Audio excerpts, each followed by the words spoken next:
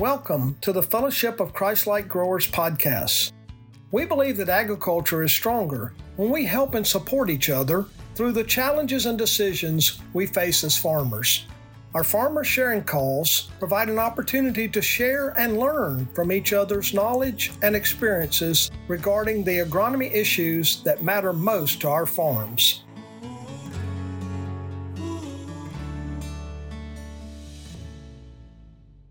All right. Well, listen, everybody, thank you so much for joining in tonight.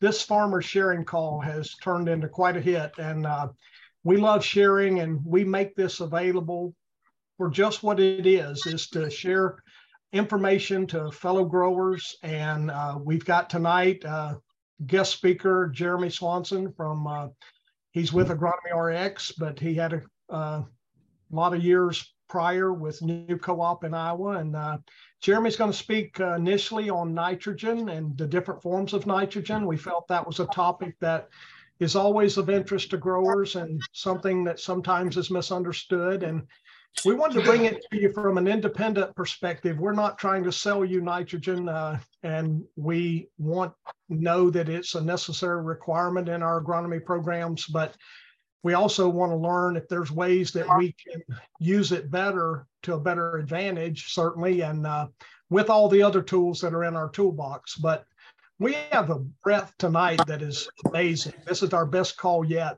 from here in South Florida, all the way to Canada, all the way to California, all through the Midwest. So this is wonderful, and really appreciate everyone getting on board. And so I'm going to go ahead and let Jeremy run with this, and then this will be wide open after the initial presentation by Jeremy on nitrogen. Please, jump in after he finishes and questions or comments, and we welcome. This is meant for everyone to share information. So there's no agenda, no format other than just the start will be Jeremy presenting on nitrogen. So Jeremy Swanson, here we go. All right. Thanks, George. Well, as George said, we'll walk through some stuff here on nitrogen, and I am by no means an expert, but what I'm going to share today was something I put together shortly after we met George, and I started asking questions about how his products were working, and I ended up with this PowerPoint set that I'm going to go through, and we're not going to show it here today, but if you want to see those slides, I do have them posted on our website at agronomyrx.com under the video links. I recorded some commentary and stuff over it, so if you want to go back and review that at some point, you sure can. But I guess my goal is just to kind of tee up some things around nitrogen. A lot of them are probably review for a lot of people, but there's a lot of sharp brains on this call here today as well. And so let's I'll just kind of tee it up and see where it goes, I guess. So I guess starting with the forms of nitrogen and what do we use in the fields and things, and what's plant available, what's not plant available. And I guess the first one I'm going to start with is urea. And getting into the chemistry of that just slightly, the chemical form of that is CONH2. And so there's a carbon atom in there, oxygen, and then nitrogen and 2 hydrogens. Urea in and of itself is not plant available. It needs to go through a conversion process before it can become plant available. Then we'll look at ammonia, which is NH3. Most people are pretty well familiar with that if they put anhydrous on before. There again, NH3 on its own is not plant available and needs to go through a conversion process. Ammonium, which is NH4. That is plant available on its own. It's a very stable compound. From there, a lot of us know that ammonium will convert to nitrite, which is NO2.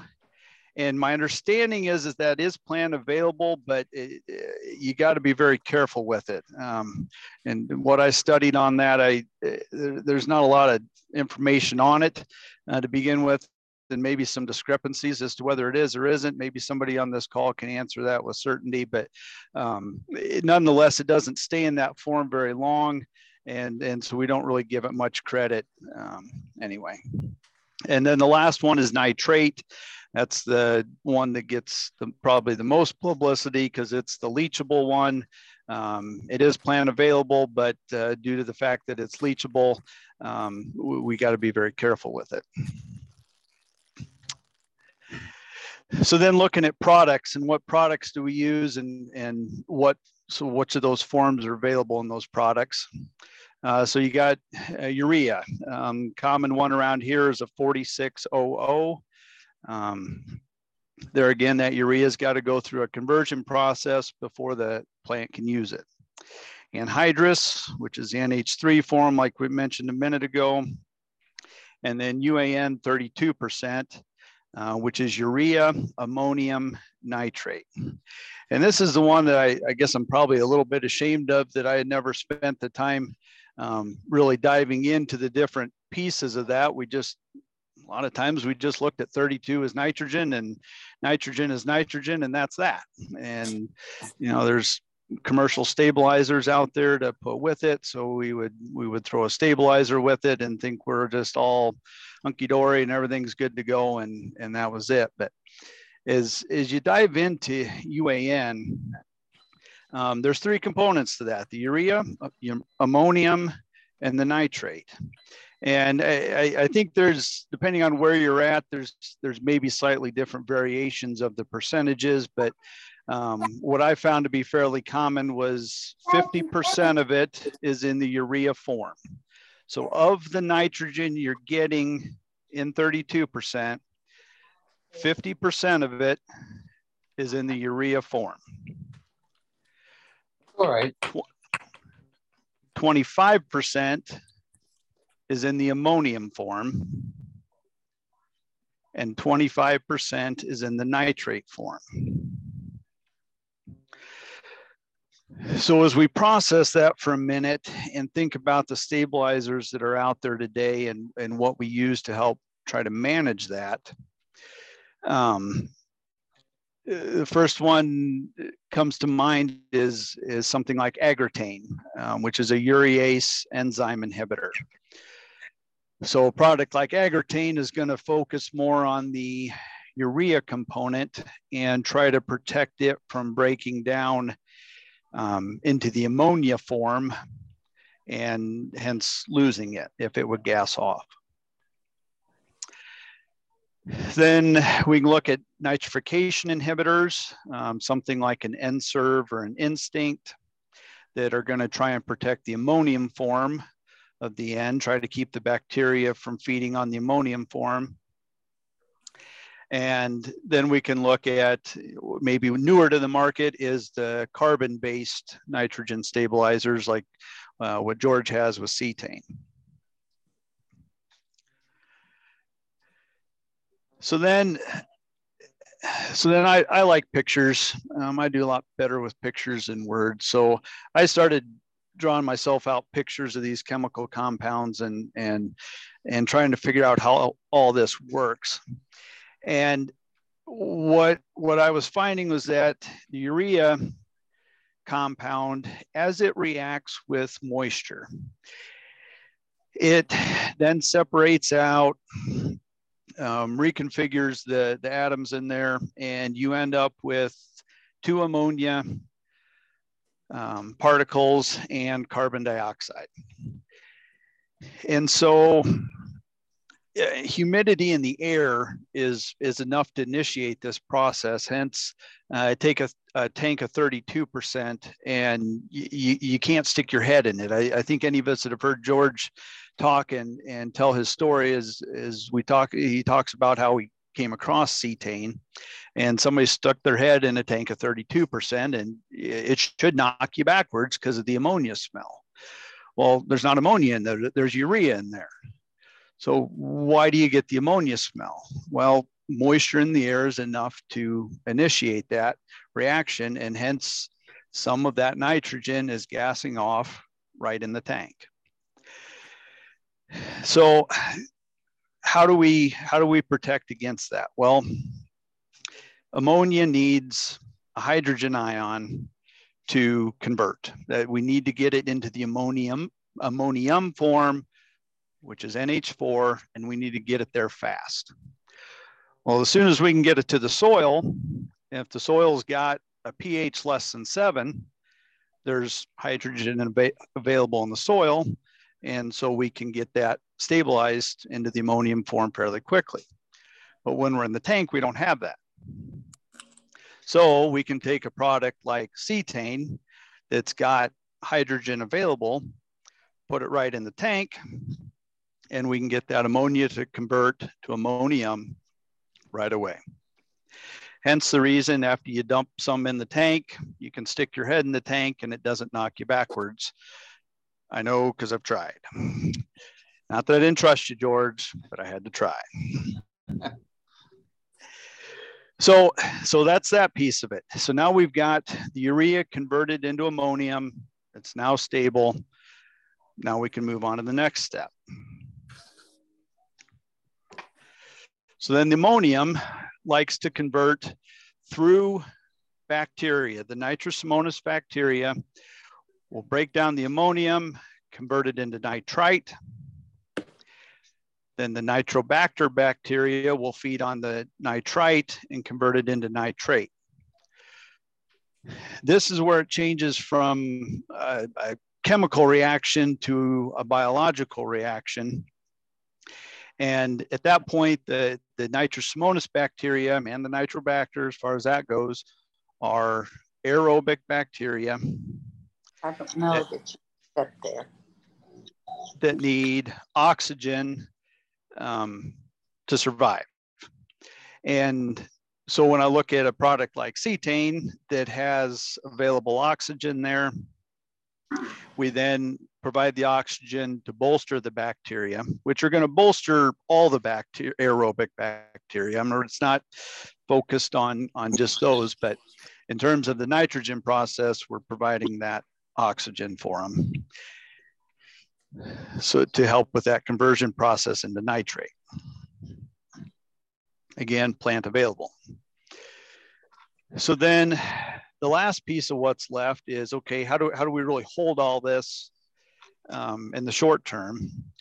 And that's where the carbon comes into play. In that carbon, pure carbon, has a CEC of over 700. So when we look at our soils, many of us have maybe looked at the CEC on our soil tests. Through our area in north central Iowa, most of ours are probably between 20 and 40.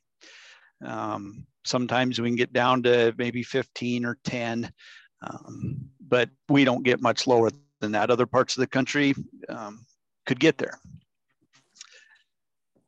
So as we think about that, say we take a CEC of 20, and with the old adage being take your CEC times 10, and that gives you an idea of the nitrogen holding capacity of your soil.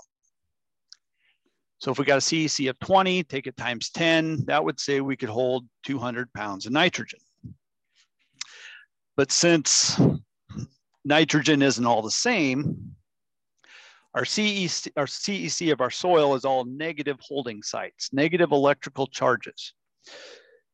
So all that it can hold is going to be positive electrical charges. Well, the forms of N that we've talked about, ammonium is really the only one with a positive electrical charge, and hence that's the form it can hold. My understanding of this CEC thing is that there are a handful of positive electrical charges in the soil. Not very many, very few, and hence we don't really give any credit to it, but there are a few. So I guess in my brain is I take a 20 CEC soil and ramp it up to 700 CEC with pure carbon.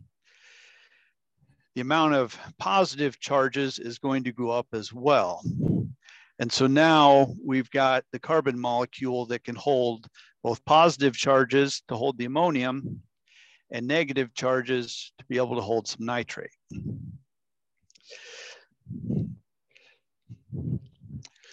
So that's kind of where the carbon's a neat piece there when we deal with pure carbon.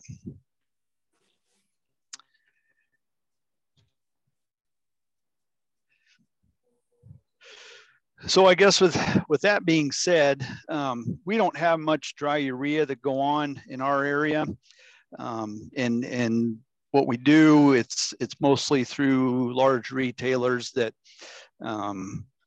aren't willing to work with us on using cetane on the urea. So we don't have much experience with it on urea, but 32% we have used for several years now. But when I look at nitrogen stabilizing and kind of break the different stabilizers down to the forms of nitrogen and these conversion processes, I think what cetane does and to protect against the different ways we can lose it through gassing off as ammonia, through leaching down to the profile, it protects against all of them. And to be able to stabilize that ammonia in the tank is a pretty amazing feat to me, and so simple in its concept at the same time. But with that being said, that's pretty short and sweet. That's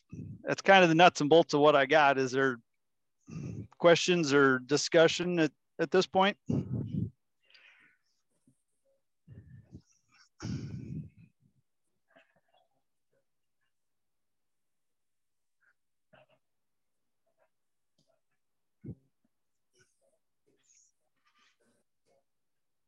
Well, thank you, Jeremy. I appreciate you taking the time and effort to share that tonight. It certainly is complicated and a lot of chemistry and a lot of things involved. And of course, you know, we typically don't get into all that at the farming level. You know, traditionally, historically, we've just put on whatever they told us at the co-op or our fertilizer supplier to put on, and that's what we put on. But we certainly know that today, with a lot more information that we have that we didn't have maybe available 10, 20, 30 years ago. And I think Larry Ekoff can speak to that, of his many, many years at New Co-op and the role he had there, you know, that, and Larry, if you'd like to share, please chime in, because I know, you know, that predominantly is where a lot of our Midwest inputs on the NPK side have come from, is from very large co-ops. My discussion and or question in this is, what's everybody's preferred form of nitrogen? What's everybody's preference to put out there, and why? I'll go first. I like putting out anhydrous ammonia, and I've cut back my anhydrous ammonia. I used to put on about 185 pounds, and I cut it back about 160 pounds. And then my favorite form of top dressing, I think wide drops and all that'd be good, but logistically, and I have a self-propelled sprayer, so I don't have wide drops on it. So I have my favorite thing is AMS on top, because you get the sulfur. I feel like sulfur that's one of my favorite things, and I feel like it actually benefits my beans the next year when that corn stover breaks down. And I mean, my bean yields, I have some comparisons over the years of one of my other farms that doesn't do that. I share crop with my uncle some, and he doesn't do that. And you can tell a difference. And that's really been the only thing. And then going off that seat, and to get my nitrogen up a little higher, I put on 100 pounds of ammonium sulfate, and then I put on enough urea to make up the difference. And we used cetane this past year, and I'm going to use it again this next year, because I really feel like my corn stayed greener than anybody else's around. And I put on fungicide, and most everybody else put on fungicide, but they didn't top dress their corn. so there is a difference there that would help. But I felt like my corn stayed greener this time, like it was a brown ear and a green stalk. And they're figuring up, my local dealer's figuring up my nitrogen use. But I kind of figured it out, and that's kind of tricky to figure out because there's so many variables. But I feel like I got like a 0.8, you know, raised a bushel of corn on 0.8 pounds of nitrogen. And but I feel like this time that my corn was greener than normal, and the only other difference that was other than normal was the cetane in it. I felt like maybe it held the nitrogen there better. Now I don't know if we have we were dry, and I had the biggest crop I've ever had this year.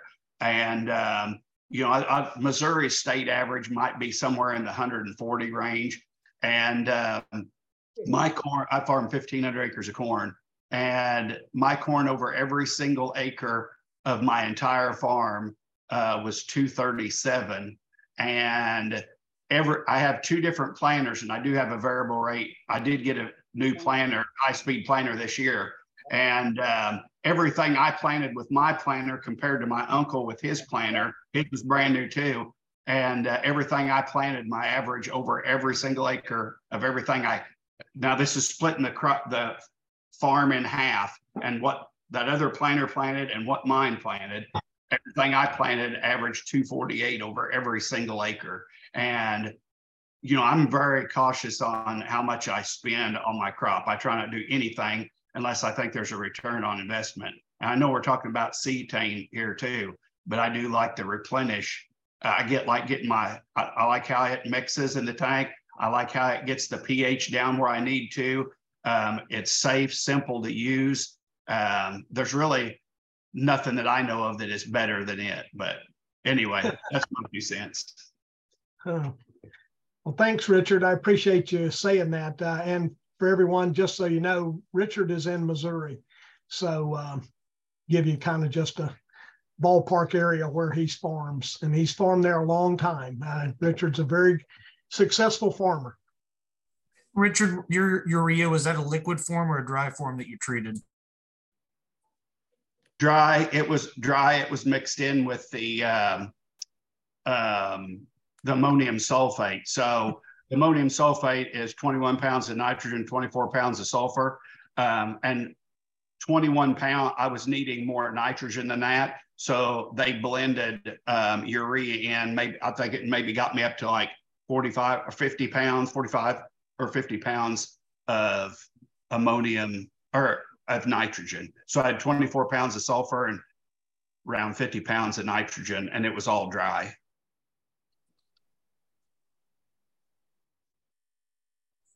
And with you treating the dry with the cetane, did that reduce the burn on the leaves? Because if normally wouldn't that do a burn putting a dry spread over the top?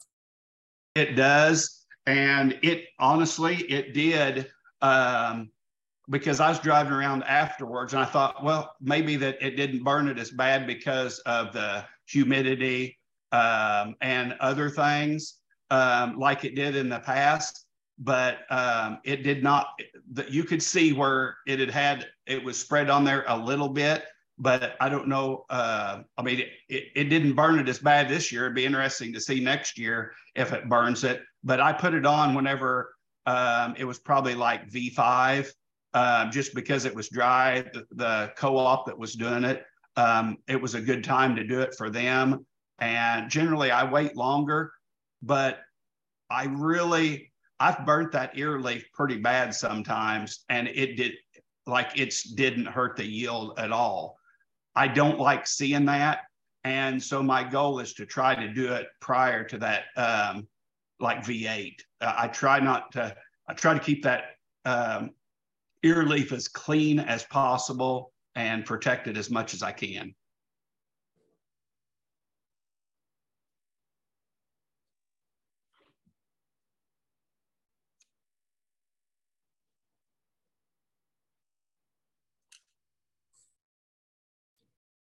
I don't know how many guys out there would like to hear it, but to lead off your first question, Jason, as far as what forms people like to use, But how about Jeremy, if you went into the fact of, when to use it as far as vegetative, reproductive, overuse, and something like that. Yeah. Can you guys still hear me? Yeah, we got you, Jeremy. Okay. So yeah, when to use the forms of nitrogen. So I like to use nitrate early. Nitrate is, I think, better for the vegetative growth. So if you want to use something like 32 early that has a nitrate in it, that's fine. But then later in the season, the plant needs more of the ammonium form of N. And so using things like 32 later in the season may not be as wise. I'm guilty, I've done it, but looking to change that going forward. So maybe starting to use the things like AMS, urea, ATS if you're wide dropping. Maybe use more ATS later, but leave the nitrate form for early in the season and go more ammonium late. Overuse. Oh, that's a good one. Well, I think it was just mentioned a minute ago, starting to look at nitrogen use efficiency. And we pulled some data out of our system here a month or so ago, and we had some guys running in the 0.7, 0.8. Larry, correct me if it was lower than that, but I think we were in that range. And we were running 160 pounds of total N program versus comparing to 200 pounds of total N, and it was the 200 pounds of N was not putting on yield to pay for it. And then we were starting to flirt up around 0.9 or 1 maybe on that use efficiency. So I think looking at that nitrogen use efficiency number and keep trying to work your way down as you can. But right now at 150, 160 in our area where we've got 20 to 30 CEC soils, organic matters in the 3 to 4% range, because I think those two numbers play into that as well. If you got an organic matter a 1%, maybe the number's still the same, maybe it's not, but you're probably going to have to spoon feed more than someone who's got 5 or 6% N or 5 or 6% organic matter. So the CEC and organic matter number play into that total N number big time. George, can you use cetane on ammonium nitrate dry? Yes, sir. Yes, that actually, we don't have a lot of people doing that, Richard, but we have a new group over in Illinois that's 2 years ago adopted cetane for their urea, and they actually make a blend. They actually choose to use potassium sulfate instead of potassium chloride. They feel that the potassium sulfate is not as harmful to the soil biologicals as the potassium chlorides are, but they make a dry blend with their urea and they coat it with the cetane. They use 1 gallon per ton and they mix in their potassium sulfate. Makes a beautiful blend. And what they found out this year after spreading tens of thousands of tons over their season this year in Illinois, central Illinois, they're in the Bloomington area, El Paso, Illinois, and they found that there was little or no fertilizer dust of the product that had been treated with the cetane. And that's just another one of those, nuances that we didn't really, advertise, but yet knowing that the carbon has this very strong affinity bond to be able to adhere. And of course, that's what we're after, is that we want to make more of those nutrients hang around longer and make them available. The one question, Jake, you had about over application. I mean, I think we all know historically, if we look at the reason, that the fertilizer police or, EPAs are chasing us around, and Tom is very familiar with this out in California, but they are probably the strictest of anyone in the lower 48 states. But certainly now, we're getting a lot of pressure in Minnesota with the 10,000 lakes of the nitrate leaching, but the nitrates leach because they weren't utilized by the plant. The biologicals didn't use everything that it was given. And of course, our goal is to create a better balance in our soils so that we can get our biologicals in a better position so that they can utilize more of those nutrients. And AKA the long-term result would be that we maybe don't have to use as much as what we've been using, what we've been taught or told for 77 years now, since the end of World War II. That's when the advent of most of these man-made synthetic fertilizers and chemicals have all come into prominence. And this has happened in a lot of our lifetime. Some of us are, up on that upper spectrum of that number of 77. And so we've seen this happen right before our eyes. And what I am so excited about is all of you younger growers and agronomists that are on this call tonight, that you guys have recognized that we've kind of overdone it, and looking for solutions to find a better balance so that we can all continue to grow and sustain and actually, I guess, reinvigorate, replenish our soils so that we can continue to do what we love to do, and that's grow crops and feed the world. I want to double back on the question there on what forms to use and when. So commenting that try not to use nitrate later in the season. I understand we got to manage budgets as well, and so that's the other piece of this. So like what I'm going to do on my own farm this year is I'm going to back down the amount of 32 in my Y drop pass, which in the past I've maybe run around 15 gallons to the acre of 32. I'm going to back that down to 10 gallons, up my rate of ATS in the mix, and get more of the N from the ATS. But that's, everybody's got to find that comfort level of what you can afford, because ATS is expensive when you start looking at it from the form of N.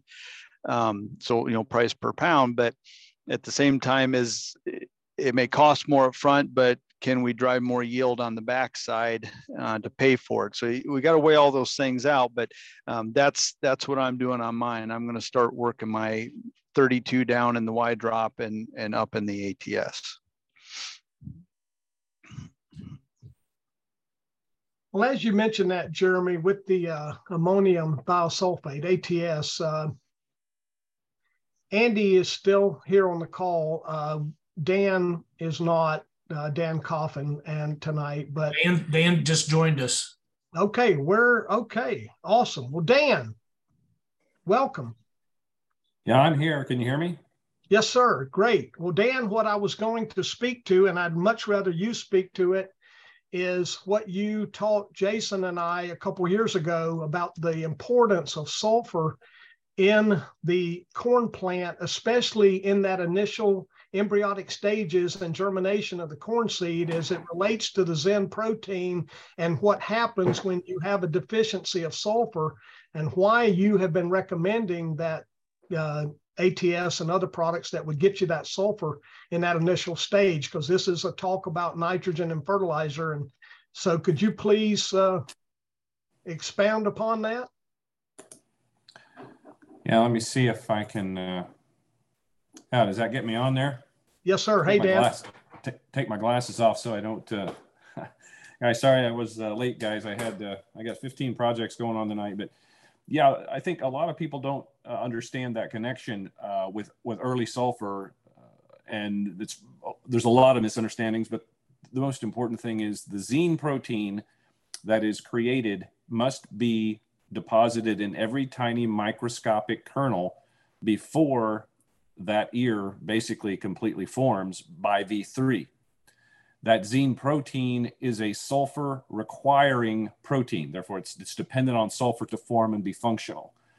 So oftentimes what we have is when you have ears that when you go out after pollination and you look at them and you see that very tiny, thin tip on top where you can see kernels should be, but there's no kernel there. Now, we're not talking about the ones that have aborted with a big red or brown or white cob or pink cob that you can see where the kernels are gone and, you know, they're just not there.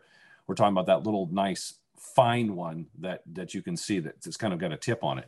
That's a sulfur deficiency in a corn plant when it's about 3 leaves tall. And so if you have seen that, there are ways that you can actually augment it and help it get better. If you like what you've seen with the corns and growing it, but you still get that tip, try getting some sulfur down in the furrow or in the 2x2 so that plant can find it at a very young stage. It must find enough to make enough Z protein by the time you're thinking, you know, between germination and B3, that's a lot of work to get done. So you've got to find it very readily in the first root mass, not the nodal roots. It's got to be in the very first set of roots, the seminal roots and the radical root. That's the root that sets the ear on a corn plant. Awesome. Thanks, Dan. And if you'd like to expound on anything else, if anyone has any other, questions agronomically on nitrogen, we've got a great source of knowledge here with Dan. So fire away. Naja, if you'd like to jump in here and maybe help us out and explain to us on amino acids and proteins and what fish can do and building blocks. Yeah, sure. I mean, there's the building blocks for proteins are amino acids. So you take a sugar, you smack a little nitrogen on it, different formulations, you make amino acids. Specific amino acids get trained together in long chains. That makes a protein. Now, if you're using plant-based amino acids as a nitrogen source, because you think about it, if I said it's a sugar with a nitrogen attached to it, that means that when the plant cleaves the nitrogen that it needs or wants, there's extra energy left over. So that makes amino acid nitrogen very, very efficient for plants because of the energy. And they're an energy conversion machine after all. The beauty of it is if we use plant-based amino acids as a part of our nitrogen source, the plant doesn't have to make nitrogen. It doesn't really have to move the nitrogen around. It just takes the amino acids that it finds and assimilates that into the place that it needs. So it's a very, very low energy demand for the plant. Whereas if we take nitrogen as a nitrate form or an ammonium form, if we have to convert it from nitrate back to ammonium, or if we have to grab it onto something and move it around the plant, then it takes energy. And every time we put more and more energy into this system, we're getting behind. And so amino acids and proteins are a very, very good source of nitrogen that the plant already completely, in most cases, understands. So when we have actually seen fish and the proteins and amino acids and different peptides and such in fish, they're very, very efficient. Now, when we give microbes that same material, microbes can do some of that as well, bring those amino acids into their systems. So that's very efficient for them. And even if they don't, if they decide to chew it up just to get the nitrogen that they want, look at all the energy they're releasing and the energy that they can get access to. So that nitrogen can be a very, very, very efficient form when we start talking about putting something in the rate of 1 to 2 gallons out to the acre, or maybe 3 to 5 total. Comparatively with, in some cases, 40, 50, 60 pounds of other nitrogen. People don't think that there's any way that you can make it that efficient, but you don't realize just how inefficient, in some cases, that nitrogen that we're using, that we're paying all this money for, really is, especially if we get to foliar nitrogens. If we make foliar applications of amino acids directly to plants, foliar applications are typically 6 to 10 times more efficient anyway. And then we increase the nitrogen efficiency with amino acids or proteins. If we throw in a little sulfur, the sulfur makes the nitrogen much, much more efficient. That's one of the reasons I caught the end of the discussion there on the ammonium thiosulfate and using ammonium thiosulfate. Sure, most people will not consider the total loss of total nitrogen units when they suck out the nitrate or anything that's get converted to nitrate. But by the time you do all that, you're really not that much different in the total nitrogen anyway. And the nitrogen in thiazole is very stable for an extended period of time, and will dramatically improve the yield potential of corn, especially during test weight, and you don't have to make any conversions, so you're not losing. So 13% loss in efficiency to convert nitrate back to an ammonium form. So If we have some kelp that we've got out there and we can make some of those things happen, it helps us. It's less costly. There's a whole lot of stuff that really, guys, from the agronomic side, I'm running through this quickly just to kind of help you understand that there is information out there. Understanding it may not be the exact thing that we're trying to accomplish at this point, but you have to understand that that information is out there. It just needs to be shared, and then we can sit back, talk about it quietly, calmly, and run through numbers. And we've had a number of people who've already tried some of this now for the last 3 years, and have been kind of stunned at what's been happening. And it's just good plant physiological science, and making direct applications of the products that we're spending so much money on out here, and trying to figure out ways to cut costs, but not do it in such a way that it's cutting back our yield potential. So a lot of material to cover in a very short period of time here, but realize that there is help and hope in this situation, to be able to make things that didn't seem possible at one time.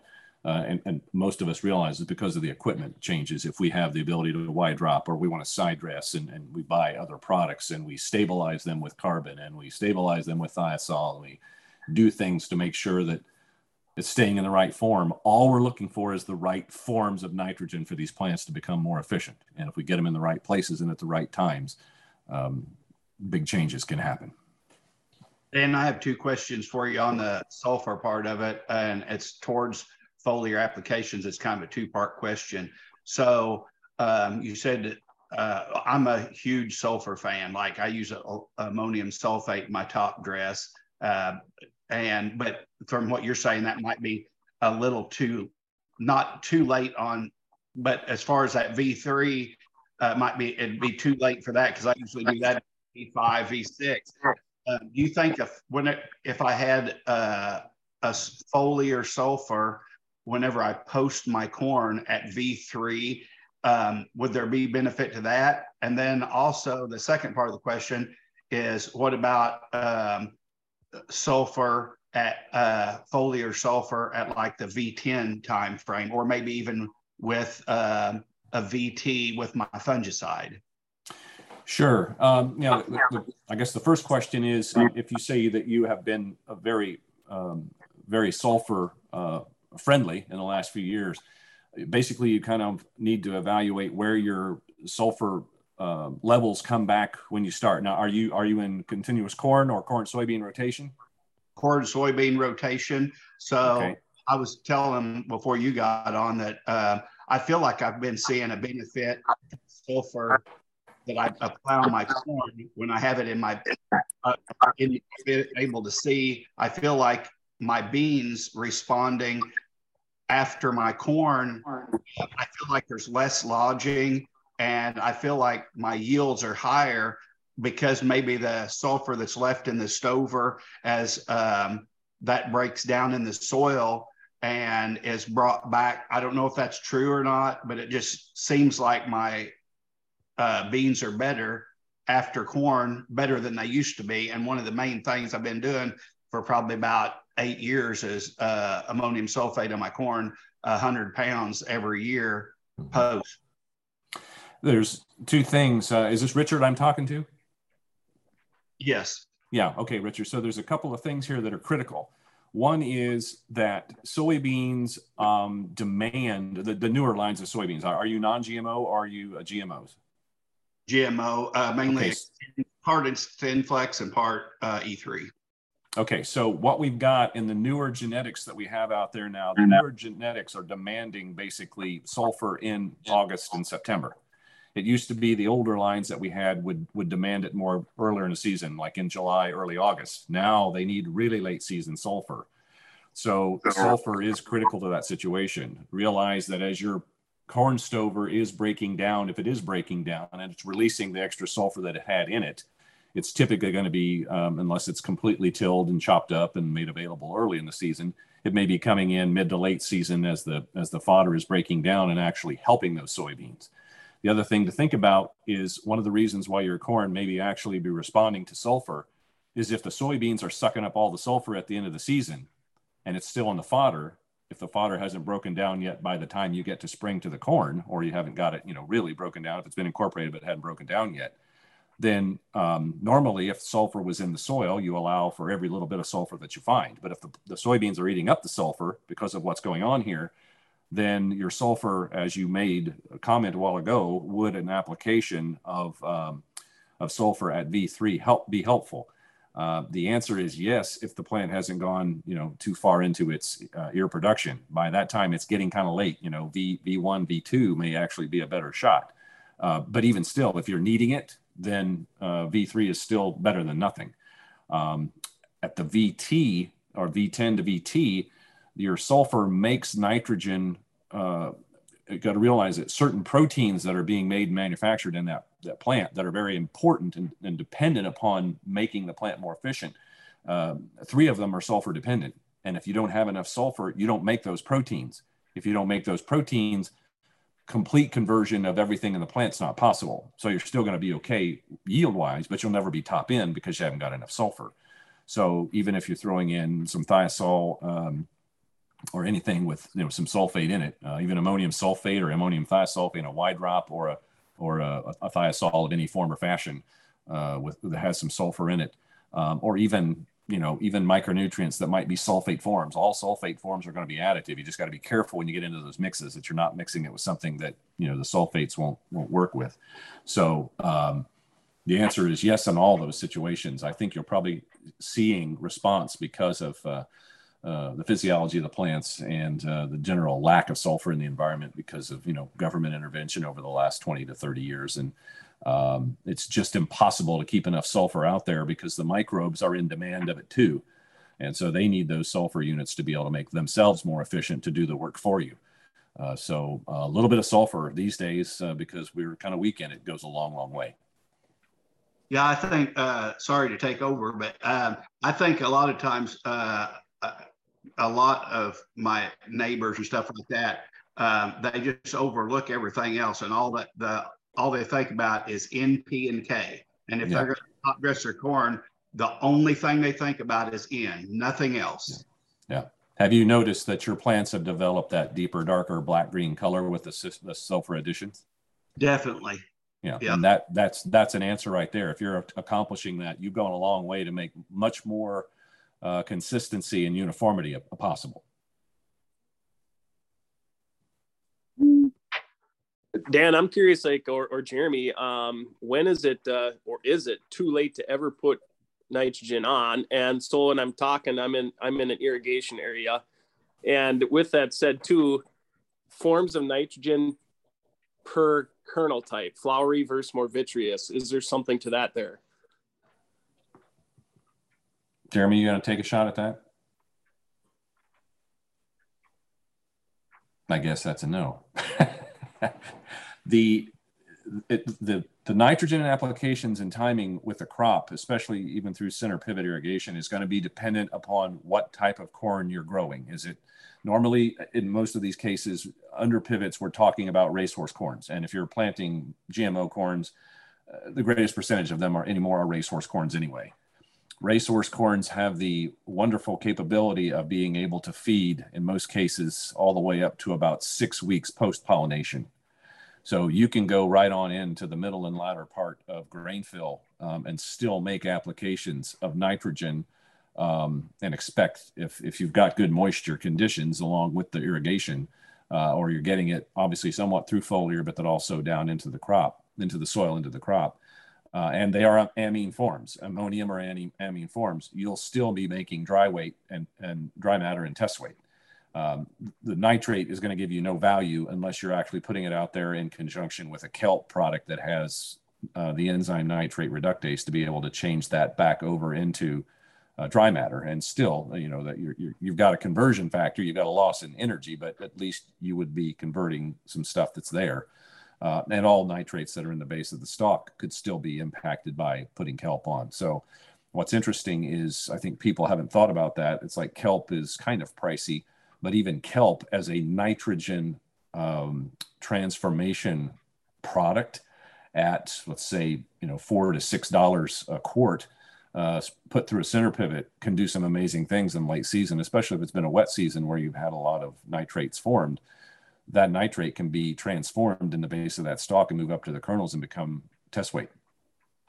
So you can still do a lot of that nitrogen application, even in small spurts, all the way through up until, I'd say, 6 weeks post-pollination.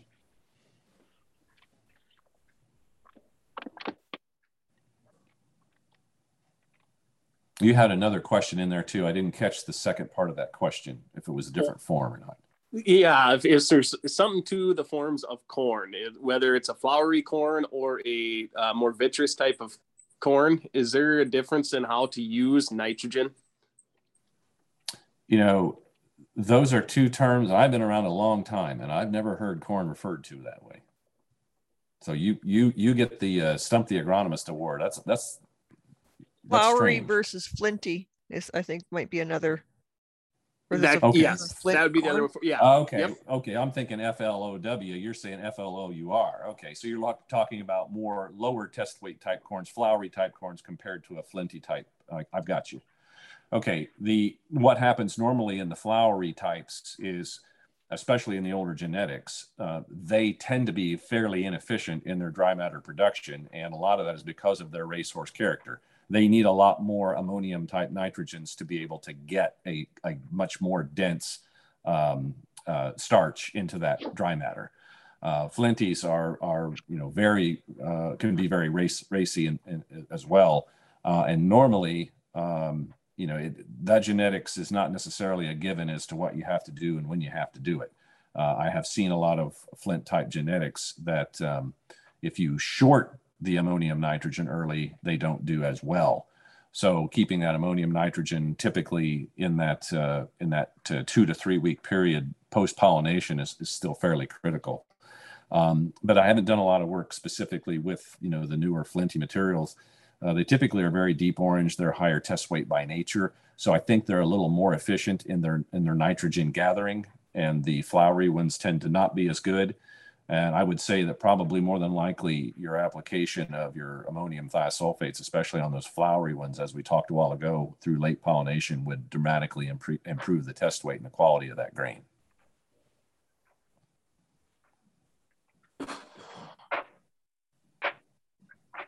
Dan, how much do you agree or disagree with adding biologicals in with these products for getting more nitrogen fixation? Oh, that's a wild one.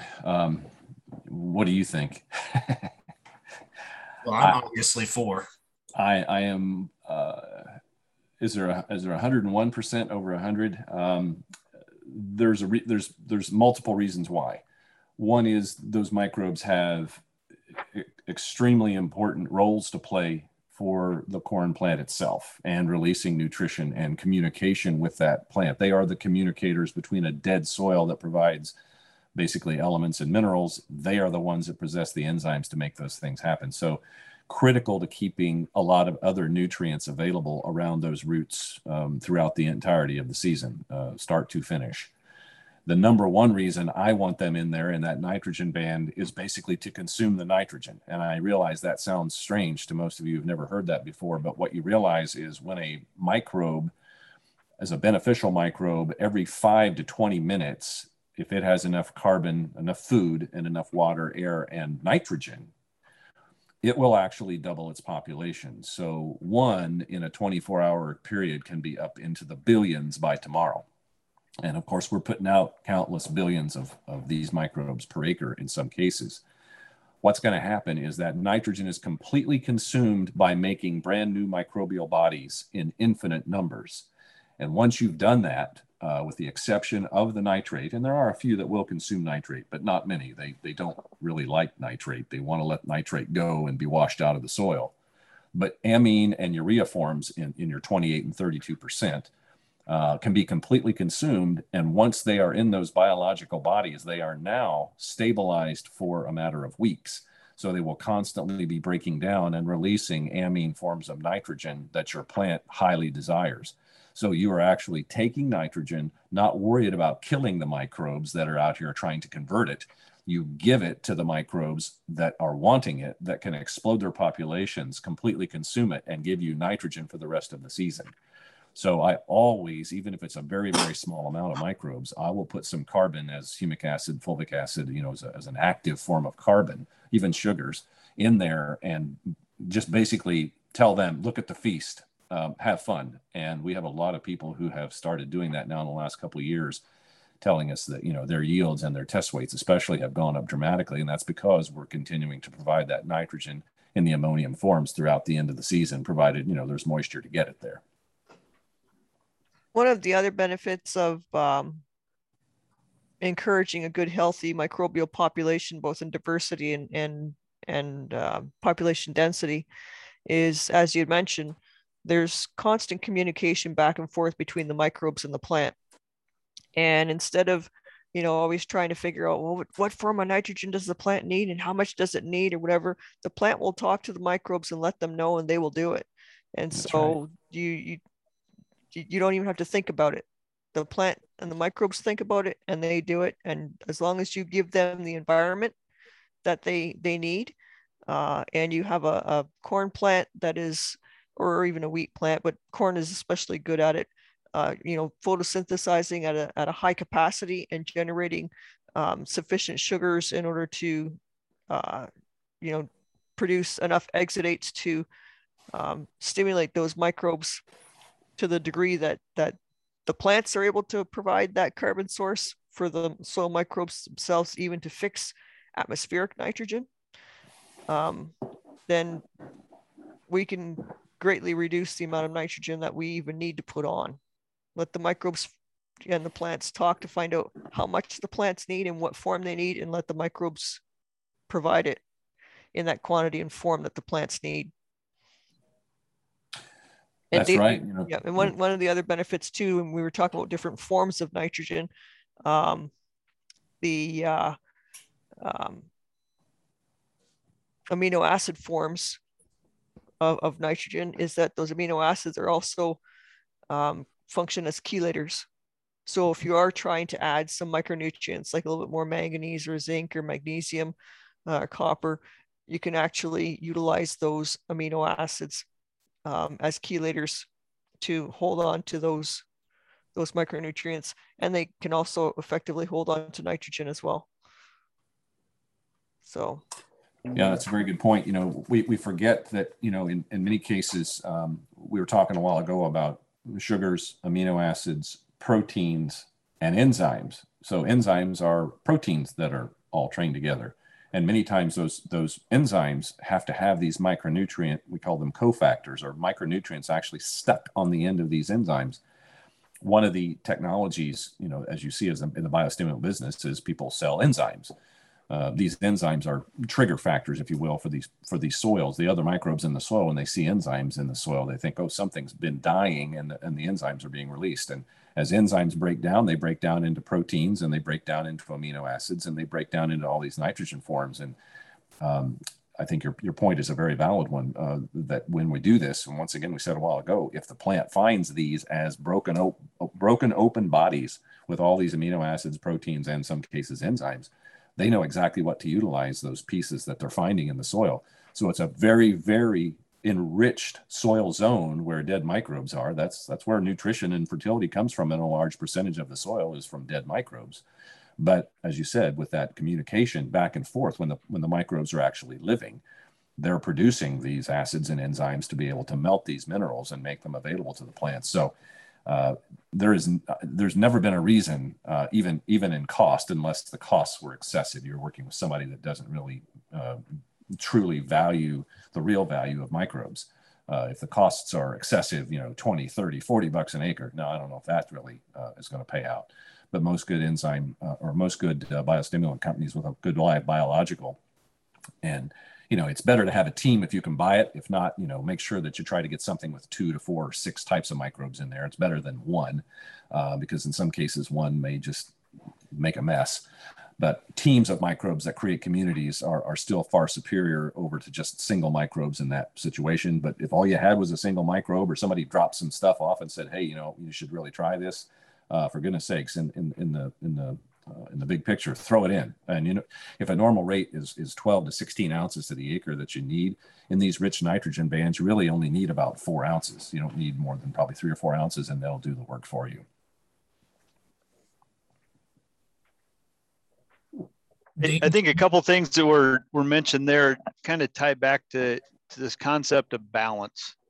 And you know, we've touched on sulfur a bit, and now we're into the biology. But when we think about too much nitrogen, I mean, we can have too much of anything. We can have too much potassium. We can have too much phosphorus. I mean, we deal with a lot of those two nutrients in fields around us that have had hog manure for 20 years, and they look great because their levels are off the charts, but it's too much.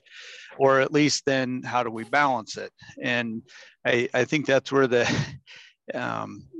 biology become an amazing buffer, and the ability to balance it. If we can focus on the biology and get them working and they're communicating with the plant, we have so much nutrition in our soils already that if they're working properly and the plant needs something, they're going to have a better ability to spoon feed that plant than we are going to be able to via tissue testing and applying 3-5 days later or whatever. I'm trying to spoon feed individual nutrients and things. To get the balance in proportion is one of the biggest things. Yeah, and one of the other things too with the natural systems and the microbial systems is that they're naturally self-regulating. And so a lot of times what ends up happening is, you know, we think we're doing a great thing. I need a pound of nitrogen for each bushel of corn, and so therefore I need to put that amount of nitrogen out for the plants. But what we end up doing is providing nitrogen. It can even be done with phosphorus and many other things, but oftentimes it's done with nitrogen, where we provide so much nitrogen all at once that we create an environment and a situation where there's an excess. In that snapshot moment in time that we apply it, there's an excess. And so the natural systems, when they detect that highly elevated level of nitrogen, go, oh my goodness, this is way too much. We need to shut down.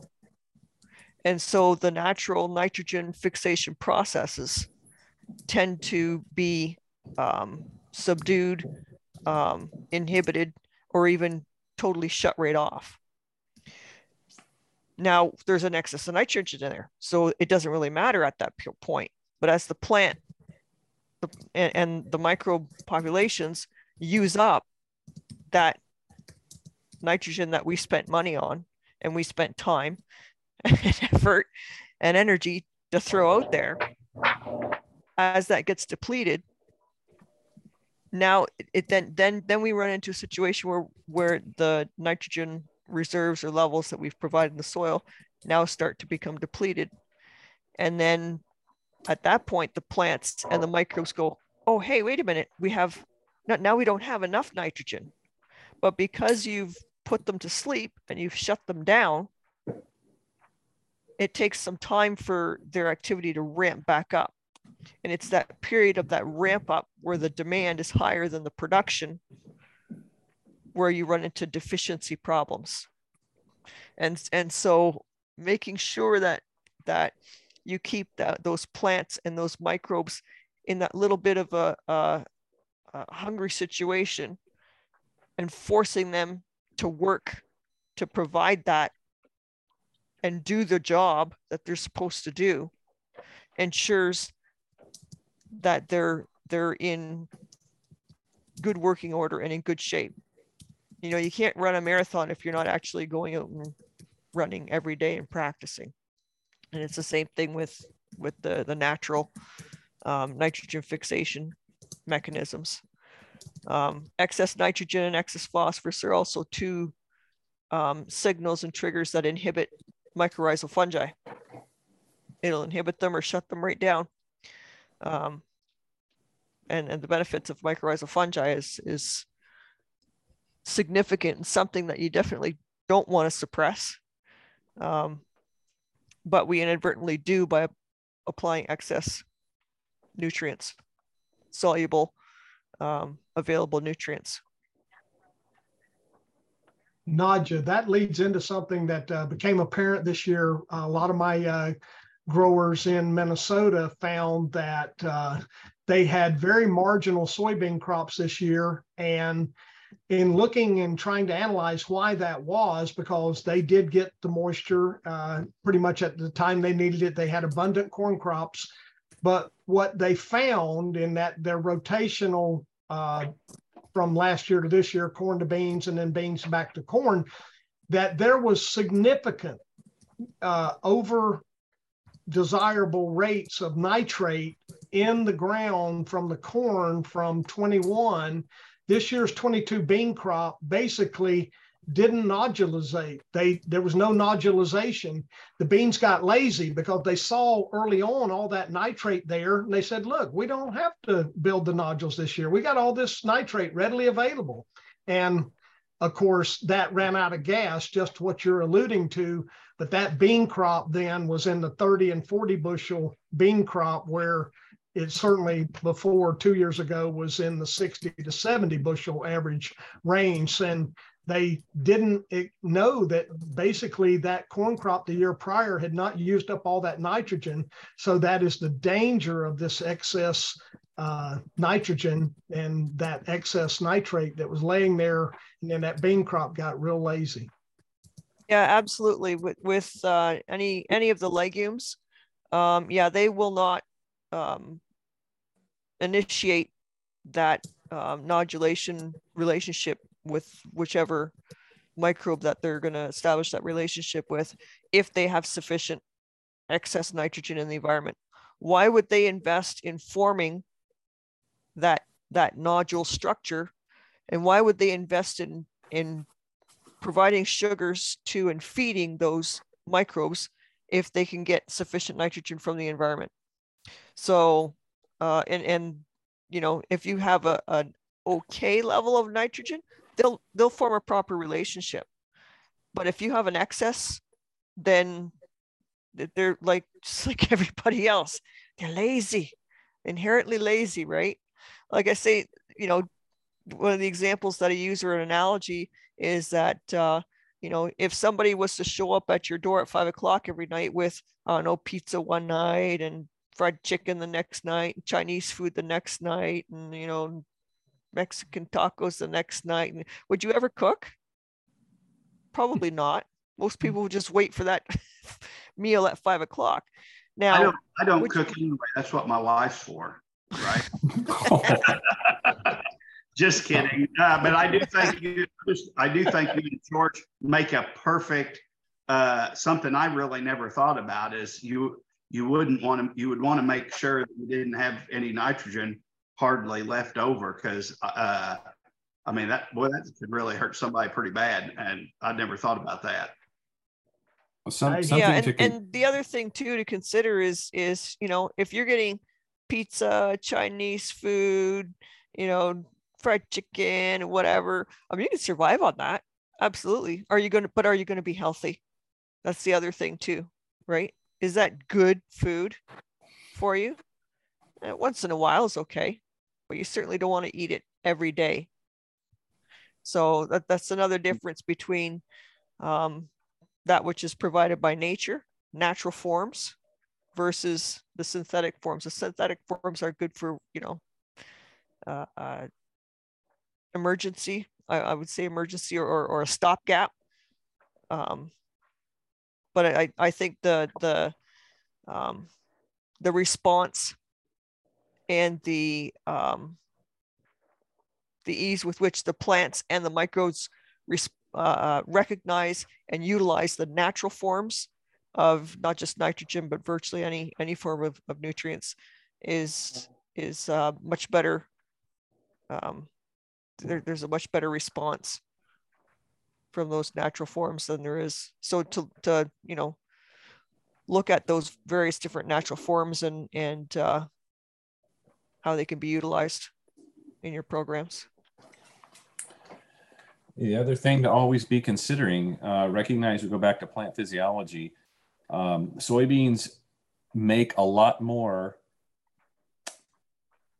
enzymes to break down nitrates. So nitrate reductase, for instance, they make a higher level of it than corn ever thought about it.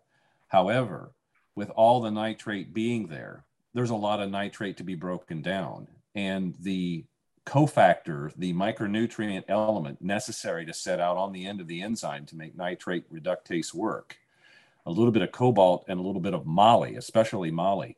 And so this is one of the reasons why we've started putting moly in our boron, because it's doing a much, much better job of returning investment, because in some cases, there isn't enough moly out there to get the job done. Now, you don't want lots and lots of it. You don't need lots and lots of it, but you need a little. And so what we've helped people realize is a couple of things. One is if we do put something with moly in it, that helps the plants get rid of more nitrate. And the other thing is, thinking about this, it's like, wow, if kelp has nitrate reductase in it, if we spray kelp over young beans that aren't nodulating, we can help a lot of that nitrogen that's getting into the plant be in the right form, and the plant will go ahead and continue to make better yield potential because we're giving it things it needs to fix its issues. This is no different than doctoring anything else in life, folks. I mean, this is, I know maybe it sounds confusing and it's a lot of stuff to assimilate, but it's no different if we recognize why, you know, certain people have certain health issues. It's no different. We know that something's missing. You know, if you're lactose intolerant, you don't go eating lactose rich foods unless you take some lactase. It's the same thing. It's just finding out what the things need and providing it and helping the plants be more efficient at doing what they're doing when they need to be doing something differently. Sadly, you know, the information that we're sharing tonight, again, is missing agronomy that's been missing for 30 years. And it's not that people don't know what's out there. This has all been researched very effectively. I mean, how can I know it? I'm going to be 62, but I learned a lot of this stuff back in college and you know, just getting out of college. And that was, almost 40 years ago. So, you know, we just need to be more aware of what's really going on out here. And all of these things are tools, and they're the proper tools at the right time for proper things. And this is one of the reasons why I think more and more people are frustrated with just chasing numbers in tissue tests. What good does it do to chase numbers in a tissue test if you don't know what they even represent or mean? So as they begin to get the ideas of what's really going on inside that plant at certain times, it makes sense why we do some of the things that we do these days. And it's why I think folks like George and Carbon Works and, Jeremy's doing this tonight for you guys and seeking out folks like ourselves, me at SP&C. They're looking for that information because we're not charging for that information. It's just that, if you've got products that fit and make them more efficient and help the plants be more efficient, or the microbes, it doesn't matter. If the microbes aren't efficient, you fix them. If the microbes are efficient and the plants are inefficient, you fix them, or maybe you have to fix both. But the point is, it's not in vain to do some of these things when people just go out here and you think they're just looking to try to sell you something differently. Granted, there are a number of people who don't know what they're talking about, and they are just selling things. They're hawking products, hawking snake oil, as we used to call it. But those who do know what they're doing are basically just trying to help you figure out what kind of systems may be dysfunctional at some certain point and fix the function. Yeah, absolutely. And as you mentioned with the molybdenum and the conversion of nitrates within the plant, anytime that I ever work with anyone and we're doing tissue analysis or sap analysis or whatever, I absolutely insist on getting a nitrate test. When people do an analysis, they just want NPK and they don't pay attention to the form that nitrogen is in. And like you said, the plant can take up nitrates, but then all it's doing is taking up nitrates, and it doesn't do anything other than water everything down, because the nitrate has to come up with a whole bunch of water, which is, watering everything down is not good either. But getting that nitrate converted to amino acids and then proteins, that's what you want. So yes, it's quite possible to have good levels of nitrogen in the plant, or even luxury levels of nitrogen in a plant, and have very low nitrate levels. That's actually desirable. Because it's a lot of times high nitrate levels is associated with palatability for insects, because they like those nitrates. They can actually utilize and digest the nitrate forms of nitrogen, where they tend to have a little bit more difficulty with the amino acids and especially the proteins and some of the more complex forms of nitrogen that can be in the plant in the form of other phytochemicals and whatnot. So that's the form of nitrogen that you want to try to get into your plant and get the plant to convert to, so that you can reduce your insect pressures.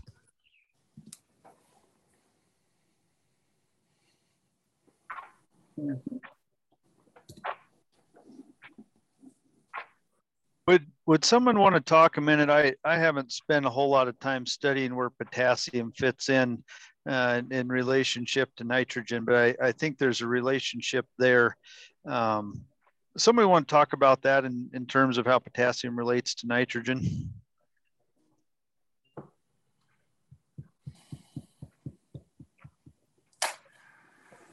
That's a fairly complex discussion. I think you just opened a can of worms there, Jeremy. Yeah, I mean, it kind of depends on from which standpoint you're asking the question. I mean, obviously, nitrogen and potassium are independently important, to the plant as macronutrients, as high demand nutrients. The problem that we have is, again, we go back to forms and issues. Corn plants, all grass plants suffer with a problem, and that problem is luxury consumption. It's called luxury consumption. All grasses do this. Whenever there's excessive potassium in the environment, then grasses will tend to load it. It's almost like a human on crack cocaine. It's like once they start taking it, it's like they can't stop, and they just keep wanting and wanting. That can be a problem if you don't have the right balance of nitrogen, as we talked about through this whole discussion. If you have amine forms of nitrogen or organic forms or ammonium forms of nitrogen in the early part of the season, the charge on ammonium nitrogen is NH4 plus. It's got a positive charge on it, a single positive charge. Potassium also has a single positive charge. When a corn plant is setting its yield potential at V3, a very small plant, if you have too much potassium in the soil environment readily available to the plant, and the plant sucks it in, what happens is, because of the balance of the total number of charges in that plant, there's no excessive room for ammonium nitrogen. And ammonium nitrogen, because it's got that plus charge, just like potassium, is in demand by the plant to set its yield potential. So if you've got too much potash in your tissue when that plant is this tall, you cannot make the maximum size ear. Therefore, you will still potentially make a good size ear and have a good yield, but you'll never have the maximum benefit out of it because of an oversupply of potassium too soon. This is one of the reasons why a lot of people have gone to putting on potassium with ammonium sulfate as a dry product after V5 to V6, because if the ear is already formed, then you can put on as much potash as you want up to a certain extent and not pay a negative price. As a matter of fact, most of the research that's been done on that will show you that you'll get a yield boost if you really do need potassium. But if you're oversupplying potassium and you're only applying nitrate types fertilizers, well, nitrate being a negative, it doesn't have this problem with potassium. However, what does nitrate do to form yield?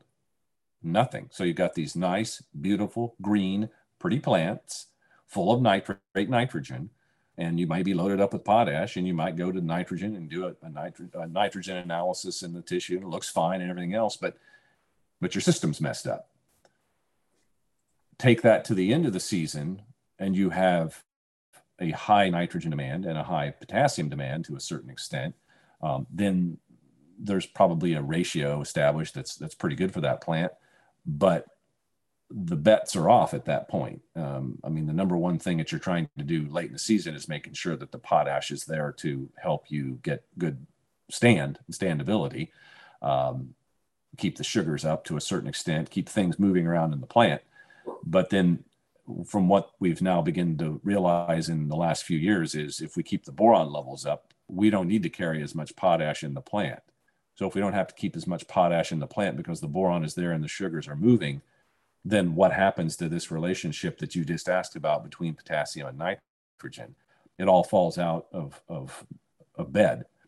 So it's a very, very deep and I would say more open for debate discussion in the last 20 years than it's ever been, because we have a lot of people that frankly have low potash levels in their farms and have constantly worried about potash. And as the potash continues to dwindle, in some cases, the yield continues to climb, especially if they've been using boron. And they're sitting there scratching their heads saying, what's wrong with this picture?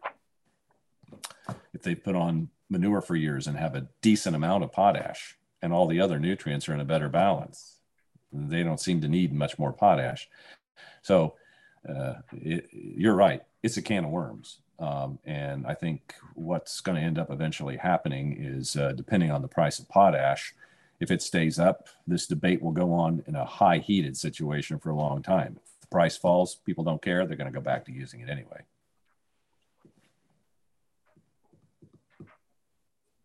Yeah, and I've seen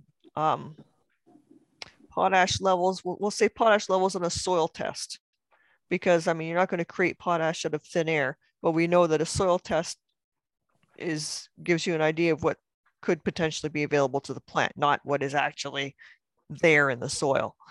But I've seen soil test potash numbers, triple and quadruple in a single year without the application of any potash fertilizer, simply through the use of biological stimulation and biology. So,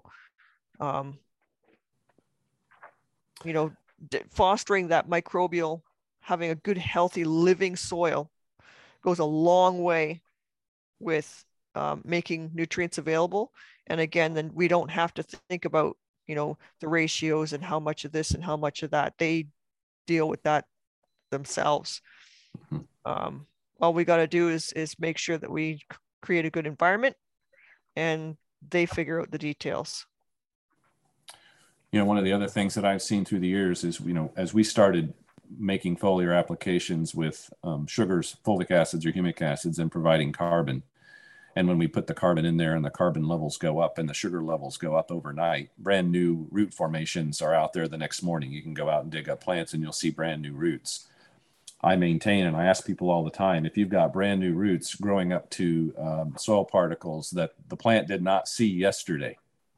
So we've got brand new fresh roots coming from the root systems all over the root into brand new areas that they haven't touched yesterday. Do you have a potash increase?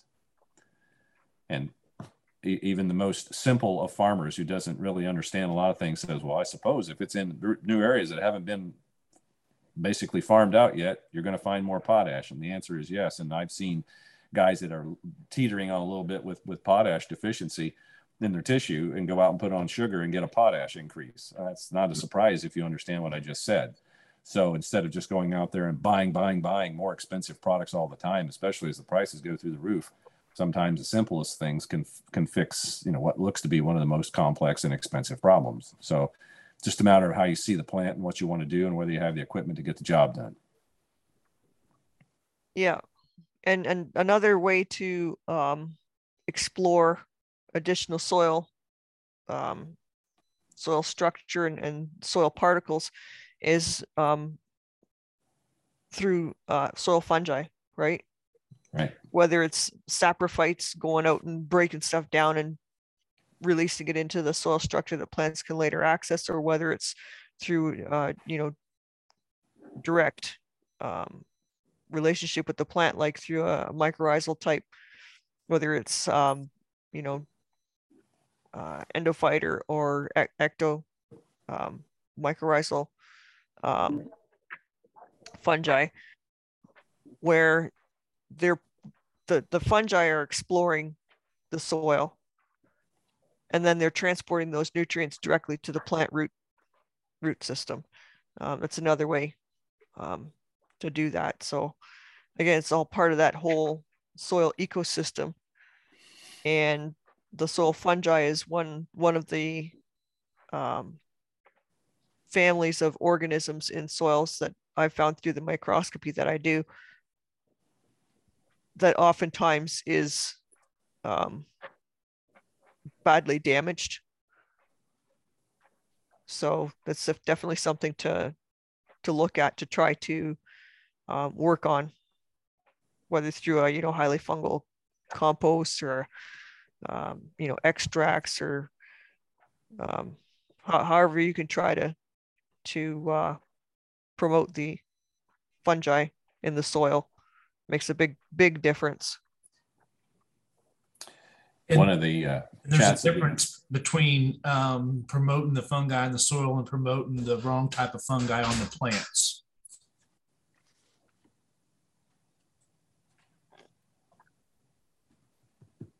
Yes. Healthy plants, though, won't be bothered by fungi on their surface. Most of the time when you do have fungal diseases on the plant, those spores have been sitting there all season, just sitting on that leaf waiting for the right environment. And it's usually a nutrient imbalance or deficiency that creates that desirable environment. And then those spores wake up, and then ta-da, you have a disease problem. I've had clients that have had wheat fields that are for 50 feet, 100 feet in from the neighbor's wheat field, and the neighbor's wheat field is loaded with rust. And so the client's field is like completely orange with spores, but yet their plants don't have any rust on them. They're covered in the spores, but they don't get the disease, and their fields are clean. Mm-hmm. So I called insects and disease Mother Nature's cleanup crew. They're out there cleaning up the garbage. So stuff that's not healthy, that's what they're there to take care of. Because actually, if it's food for insects and disease, it's not food for us. We shouldn't be, artificially getting rid of those things and then eating that food. It's not good for us. So, paying attention to that nutritional status of the plant and having a healthy plant in order to,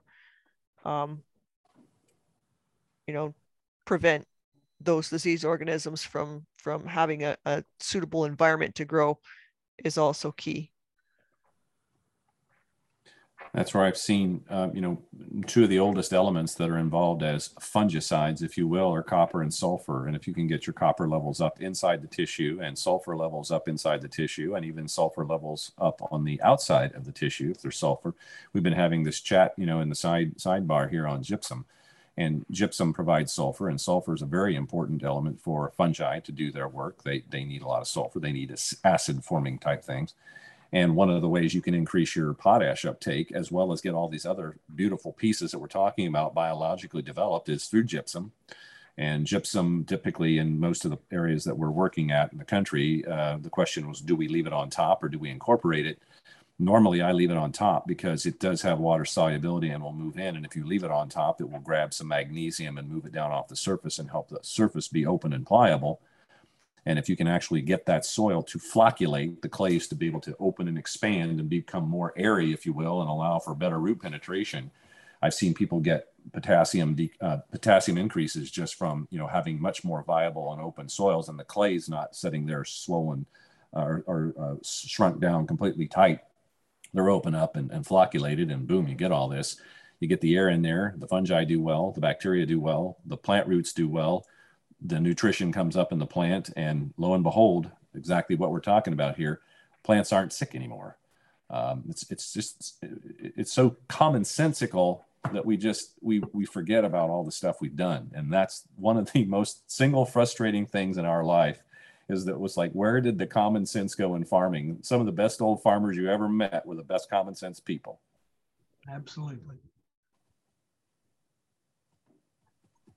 Yeah, we've lost a lot of the knowledge, and we're rediscovering things that that people have known for centuries, right? So the old adage, Nadja, it's hidden in plain sight. There's nothing new under the sun. There's not. There's nothing new. Yeah. Mm.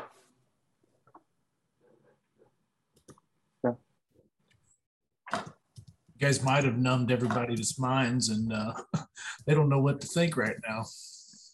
Anybody else have any questions? I mean, Dan, Nadja, thank you guys very, very much for sharing this wealth of information.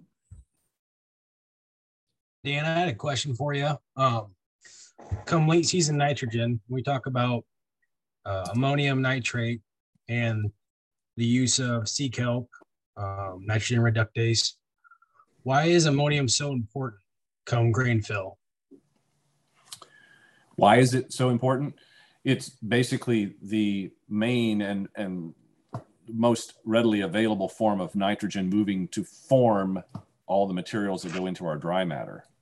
Nitrate doesn't do that. Nitrate is not really capable of getting into that successfully whatsoever. So we talk about amine or ammonium forms because the plant must have them to be efficient in laying down its dry matter in those kernels.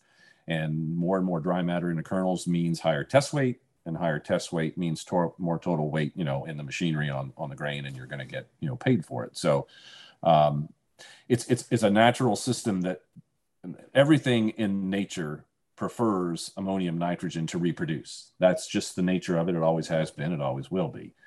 There are a few things that can utilize nitrate, but not nearly as many. And most of those are not things that we want to deal with. When we talk about diseases in corn, the gibberellas, the fusariums, the all kinds of different stalk rots, you know, are more functional in a plant that's high in nitrates, because plants high in nitrates, as Nadja mentioned, was water and other things that cause that plant to be susceptible to problems.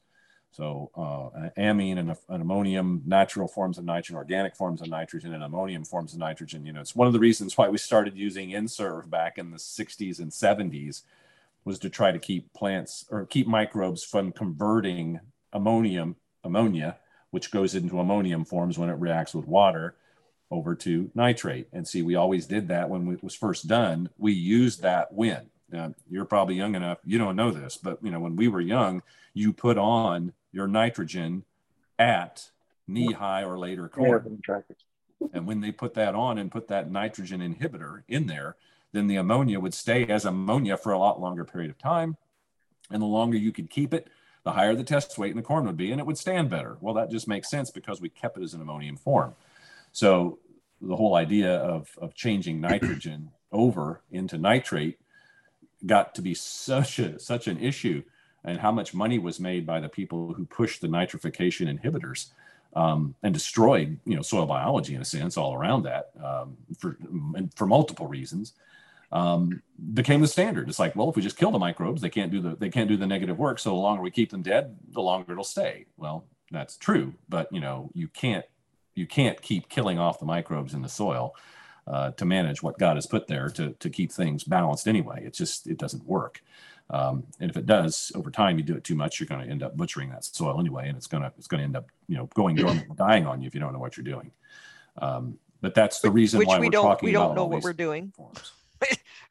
That's what got us in trouble long time ago, was we thought we knew better than what God did.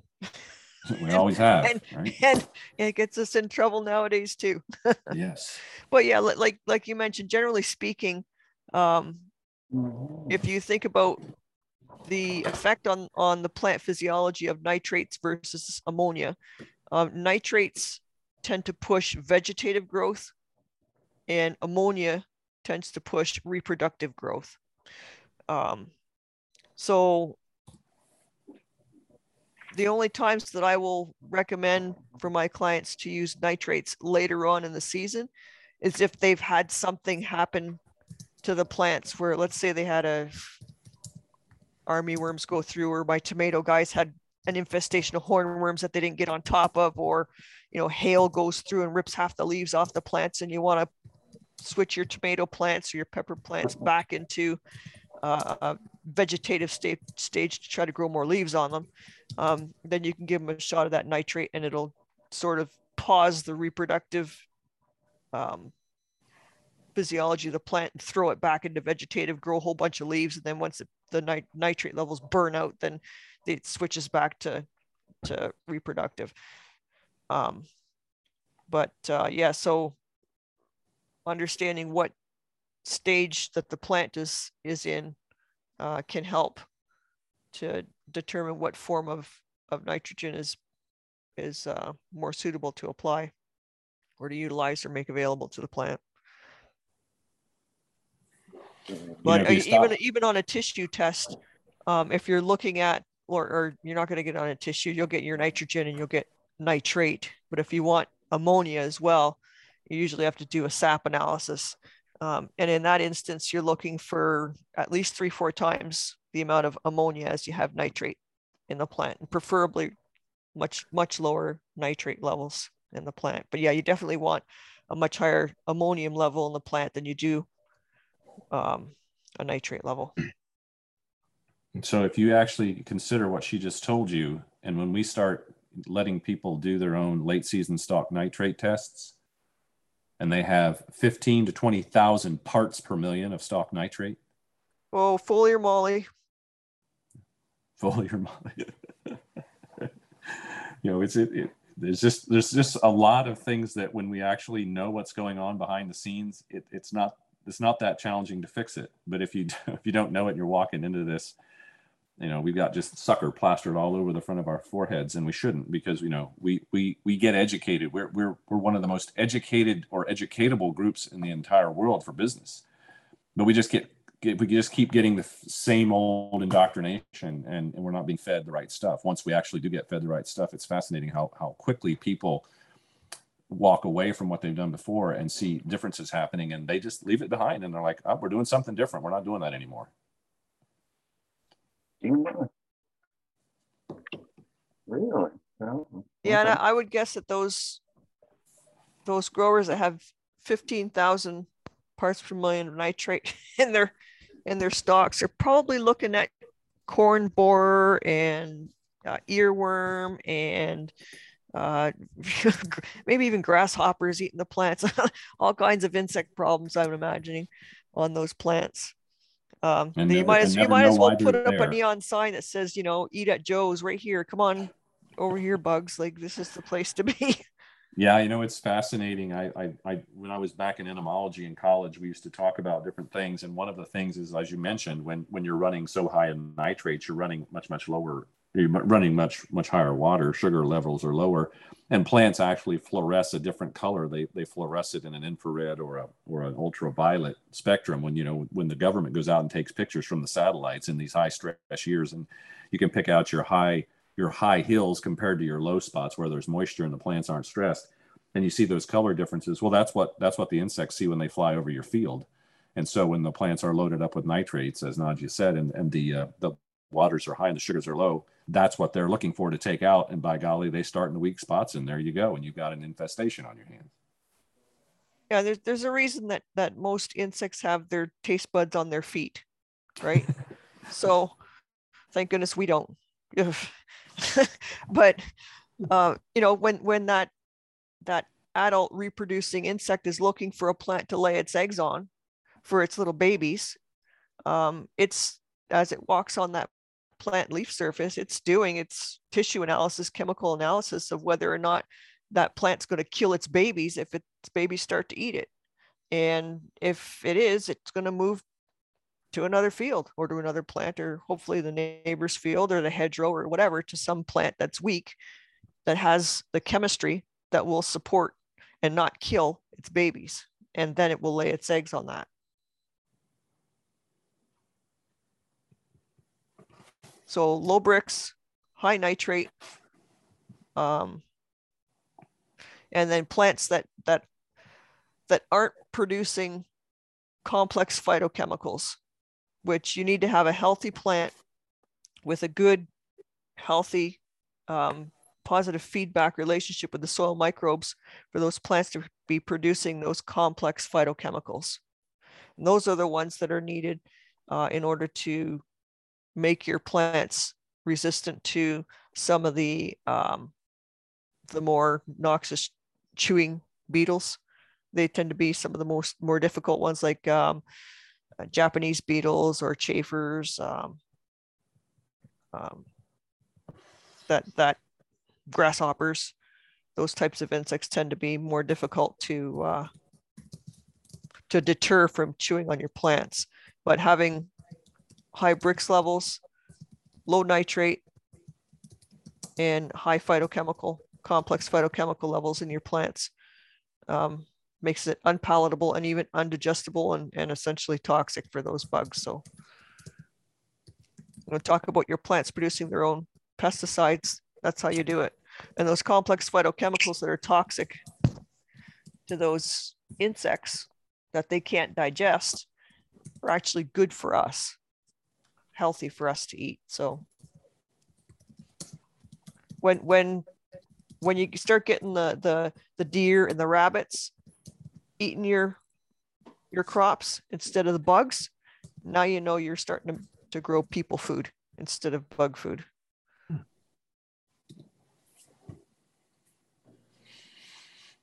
Well, if the government wants us eating insects, I guess we should just grow poor crops we can set out in the field and be full.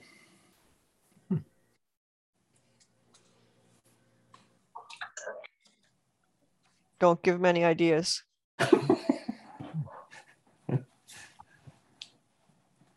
Well, I guess I'd rather have a big juicy armyworm than a little old nasty corn borer. So.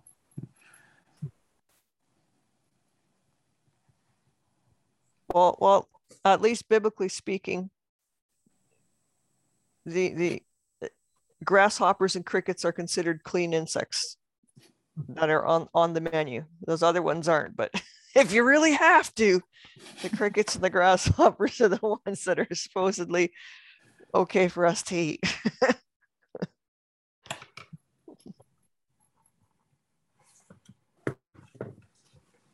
Well, everyone, thank you for being a part of this tonight. If there's any other questions, please, speak out.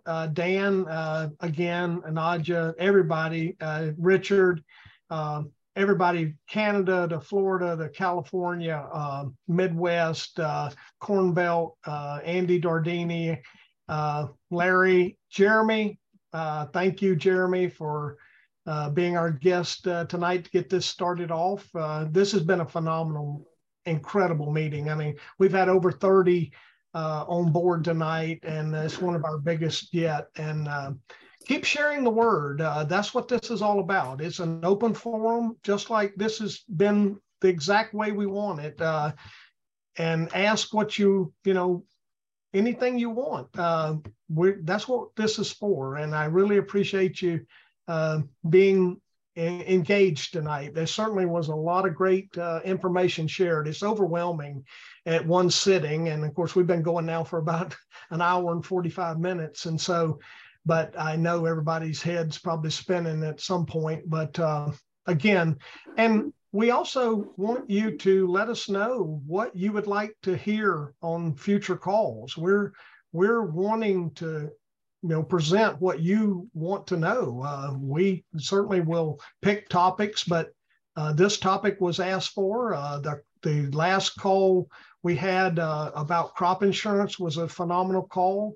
We're looking at possibly doing one with the FSA, but any subject, agronomic or otherwise, this is all about sharing information, and we've all got a lot of information and we can all learn from each other. And so thank you for allowing us to share with you tonight. Hey, George, this is the first one I've attended, and what a wealth of information. I definitely have a few names of some people to add on from, say, the Central California area and the Salinas Valley, then also down into Yuma. They cover a large area. We have Odom out here, one of the largest almond growers on the West Coast, and they are. I mean, there are just a lot of interesting people out here. I'm going to try and get 3 or 4 to jump on with this group, but incredible knowledge here tonight, this evening. Thank you for including me.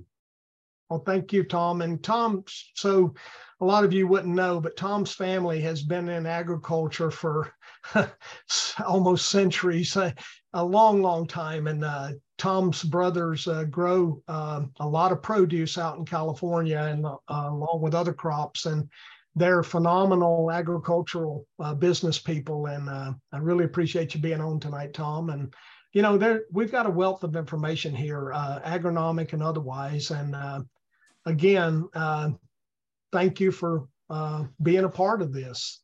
Hey, George, one other point, not being an agronomist, from what Dan and everyone else spoke to tonight, I followed it all the way through, and each additional minute went by, you can pick up the logic and the thought processes and just the synergies. I spent a lot of time in the west side in the cotton field out there working with the agronomists and chasing down mites and ligates in the summertime and watching the corn start about ankle high and marking your gene, and by the end of the summer it's up waist high. So to have that experience many years ago, and then just following this evening, I know there's a few other people I'd like to definitely have join this and they can contribute to it. So thank you.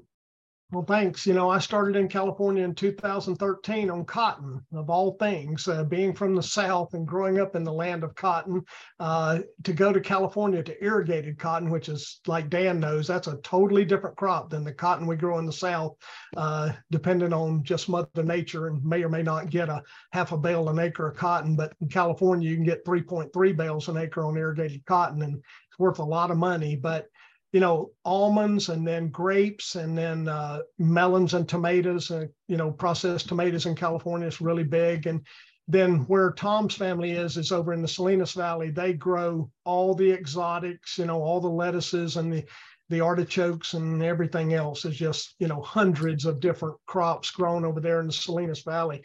And strawberries, big one. And two of our biggest customers now in California are Gallo wine and Driscoll berries. And, it didn't happen overnight. This has been a labor of love of mine now for 18 years out here in the field. And when you were talking earlier, Dan, it all started actually in Minnesota. And when you're looking at making nutrients available in the soil, the reason that we were able to sustain growers and the products in Minnesota in 2010, 11, 12, and all the way to today, we've got growers who've been using CarbonWorks products for 13 years on corn and soybeans in Minnesota. But it all started out with third-party independent research through Nate Furley and Ag Revival. And at that time, it was Legend Seed Company, and then it became Beck's and others. But we actually did it through the soil sampling on grid sampling. And we showed that we were enhancing the availability of phos and potash in soils where we weren't adding to it every year, and especially not at the levels that the co-op wanted, because it wasn't affordable. I mean, phos was $1,600 a ton, and we had sub $3 corn. I mean, we all love where we're at now in a way of the commodity prices, but we've also don't like what our input costs have gone to. But reality was that we've had a lot of years prior to 3 years ago. We have a lot of years of sub $3 corn and $8, $9 beans. And, reality was that that's where I cut my teeth, Dan, was in Minnesota, on, in a tough climate anyway, but utilizing the products to enhance what was there, what Nadja was talking about earlier. We didn't have the luxury of the bugs in a jug, or nor had any dollars to buy any such thing back then. This is 13 years ago. We were just going in with what was native there. They had high organic matter, and they had,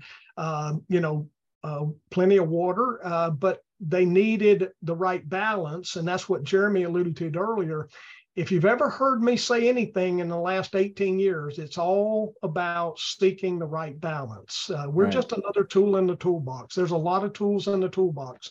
And the beauty of what we're doing tonight is that we're revealing some of our other tools that we don't know about, we didn't know about. And that's the whole goal of this sharing call. Farmers sharing calls are so that we can all learn from each other, get that synergy of us all working together, because then the greater good is that we are much larger than the individual parts. It's fascinating that, like you said, you cut your teeth on high organic matter soils. I get that question all the time. How can I put humic acid in a high organic matter soil and expect to get something back out of it? Not knowing the difference between, active fractions and stable fractions of organic matter and how they're available. And I think of Tom there in the Salinas Valley, and, I'm sure one way or the other, Tom, I think you've got to be using some organic products like that. I mean, the humics or fulvics, because, with low organic matter, you need food for those microbes. You need a balance of carbon to be able to have that nitrogen, stay available and be biologically active and available to the plants. And the quality of the production, that hopefully, if you're doing some of that, you're starting to see a major change in the quality of the production, because that's exactly what George really represents to this industry, is taking soils that have been, even doesn't matter how high organic matter they are, if they've been dilapidated and tilled within an inch of their life, most of that active fraction of organic matter is gone. The humic acid, the fulvic acid, those materials. And George's product, I've watched it, as it's been properly oxygenated, if you will, a higher oxygen content, feeds those microbes and turns them loose. And buddy, I tell you what, they're looking for every bit of nitrogen they can find, and they're going to turn it into something that's really available to those plants. And that's the exciting part about this, is it's not the same old, well, let's go down to the co-op and see how much nitrogen we can buy discussion. It's that stuff is little by little, headed for the auction block. Yeah. Well, that's why, Dan, I spent 5 solid years from 2005 until 2010 just researching these so-called carbon products, the humics and the fulvics, out in the land of humics out in California, of course, which I know, now much more that Canada is much richer in the resources, but California liked them and have used them for 50 to 60 years when I showed up in 2005.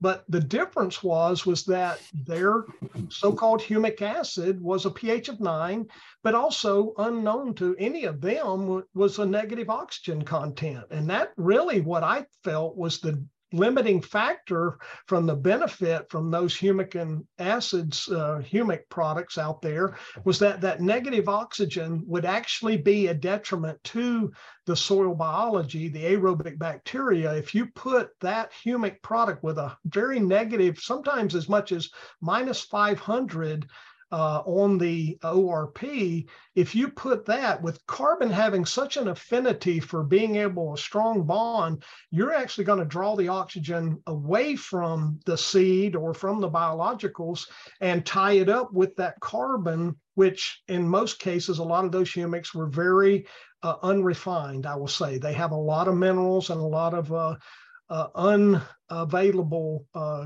humic properties in those early on humics that they were using predominantly out there, but they did not put them in furrow. They were putting them with their fertility, with their liquid, which they predominantly, all of the fertilizer in California is mostly liquid fertilizer, very little dry out there.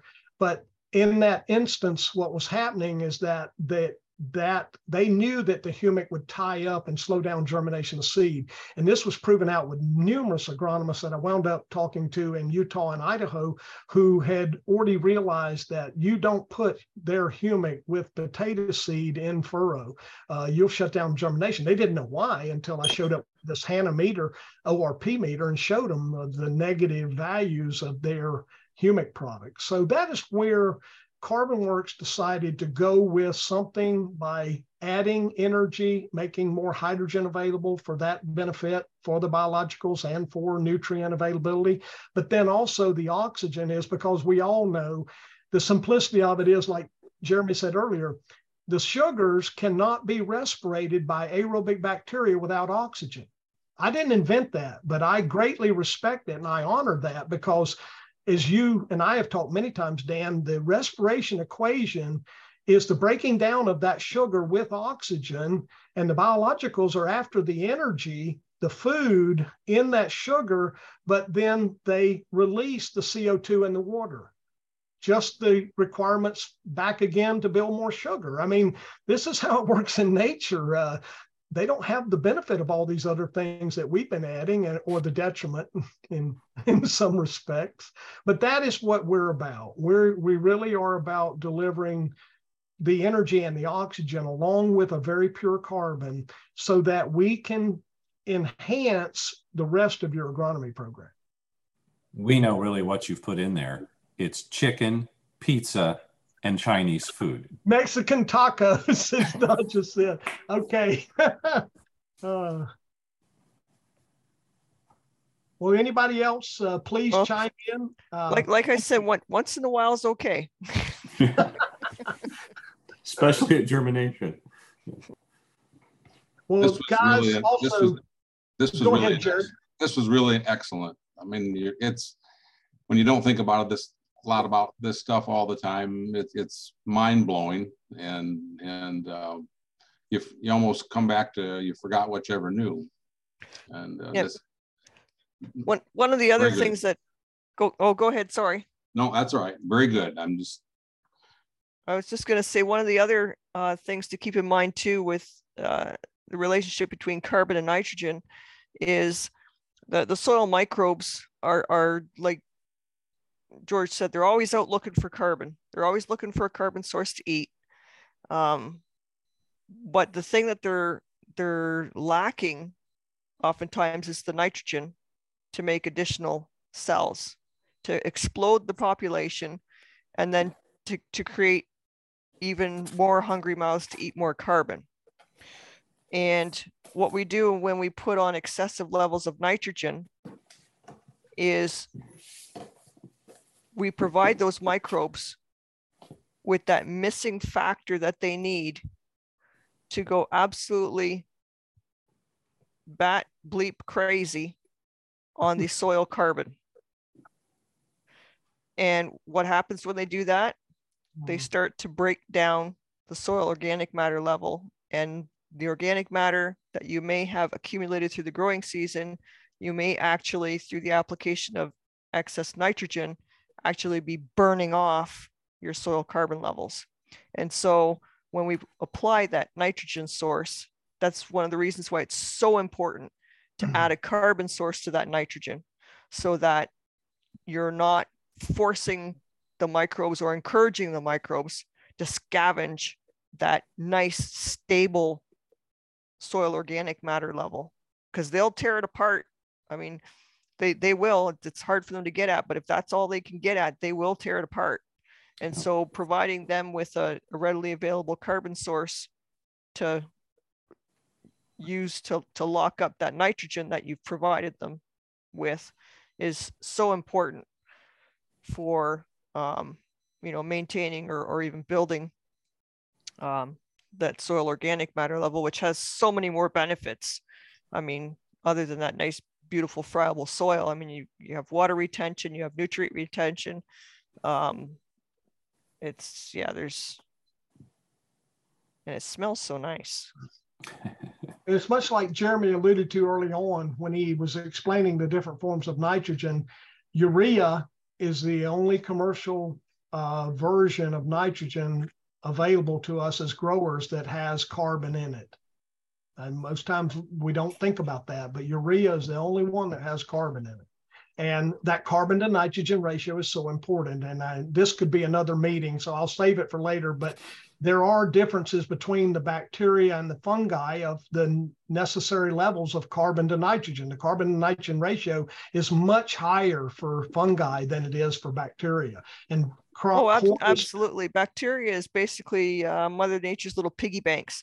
They gobble up and absorb and immobilize free available nutrients. I mean, that's their job. Slurp everything up and stop it from leaching or flashing off, and incorporate it in some kind of living thing that's also very easy to smash open and access nutrients, right? And I've had clients do that. I tell them, do whatever you can to get really high sugar content in your plants right off the hop, so that they puke out exudates like crazy, create a bacterial flush, and soak up any excess nutrients that are available in the springtime. And then a little bit later on in the season, a month or 2 months into the season, then go in with a highly protozoal compost tea, brew a highly protozoal tea, and apply that, and those protozoa will go in and graze those bacteria and just puke out all the excess nutrients that they don't need. And it's like putting on fertilizer onto your crop. You could do that biologically without actually adding any nutrients, and just by manipulating the microbial populations in the soil, right? And I came across that by accident. But that's another little story. Well, and you see, as you do that, you can actually create management programs. So say you wanted to really build huge quantities of microbial activity biologically as bacteria in the fall, or even in the late winter, and then you actually use that protozoa at one part during the spring, you could actually create fertility programs as a result, like you said, of biological management, just like you do livestock and everything else. It's fascinating, but you have to be very cautious that you don't tie them at the wrong times. But you're right, it's just another application of another science. And I tried to ask a question, but I don't know how to do it. I turned this mute thing off, and then I went up here. We can hear you. Well, Kirk, we can hear you, so you can talk right now. Oh, okay. On the anhydrous, which is what I use. I live east of Kansas City in some pretty rich bottom ground. They sell end zone, and they used to have N-Serve, but they don't like to use N-Serve because it's so corrosive. And so they went to end zone. Well, I've got an agronomist friend that said end zone is not good. It does not do the job. He said, if you're going to use end zone, just don't use any, because he said it does not do what N-Serve uses. So I just wondered what you guys thought about that. I try to discourage my clients from using anhydrous ammonia. Well, first off, it's very dangerous. If you have an accident with the equipment, it can kill you.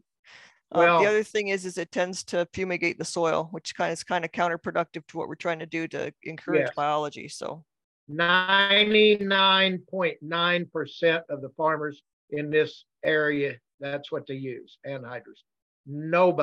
Almost nobody uses liquid. Of course, they have a big dry facility out there that they throw out.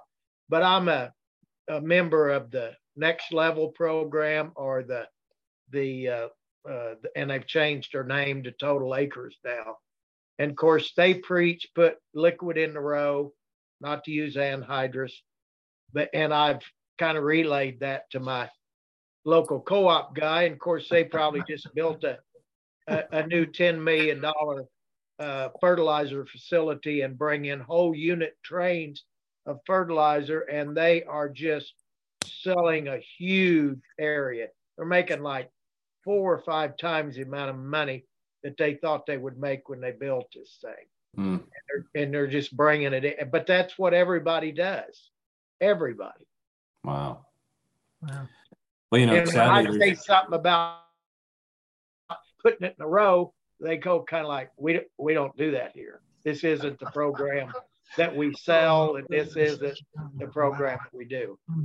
But one other thing I wanted to tell you guys, University of Tennessee did a study for that Randy Dowdy, and 68, I believe these figures are correct, 68% of the time, if you spray chemical over your corn about 6 inches high, which I'm going to say is GDU level of about 450, in a 300 bushel environment, you could take as many as 60 bushel off your yield, is what the university came up with. So these guys are saying, absolutely do not spray chemical over the top of your corn and blow it down in the whirl. If you've got weeds, you've got to use drops and drop it down so it doesn't go in a whirl. And of course, not a spray rig around here. Nobody has drops anymore. Nobody. And nobody uses it. But these guys are saying you may have a 300 bushel potential, but when you spray that chemical on it, you can knock it down to 240. And you think, well, 240 corn, that's good. But you had the potential to get 280, 290, whatever. What do you guys think about that? If we want to relate that to everything we've talked about earlier in the evening, one of the reasons why it's so problematic is, well, first and foremost, a lot of pesticides are chelators. They'll actually tie up nutrition inside your plant. They'll actually attack nutrition and tie it up. But one of the key groups of compounds, especially in the very low AI stuff, like, ounces or so per acre, they actually inhibit amino acid synthesis, which means it keeps the plant from making amino acids. Now, we talked about how important amino acids were just a little while ago. And if you got a 6-inch tall corn plant, it's right in the heart of making its ear size. You pull down the ammonium nitrogen, what happens to the ear size? Immediately, it shrinks. Right. And when you got less ears per acre, even at 36 or 38,000, you just made less corn. It's just, if you understand the science behind it, it's not hard to understand why.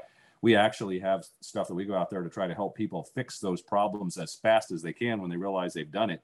But typically, once you've done it, you've already lost yield. There's no way to counteract it. You can get some help, but you've got to do it immediately, and that's typically not what's going to happen. So, well, at a 73-year-old farmer that thinks he's getting old enough, he probably ought to quit, but's not ready to quit yet.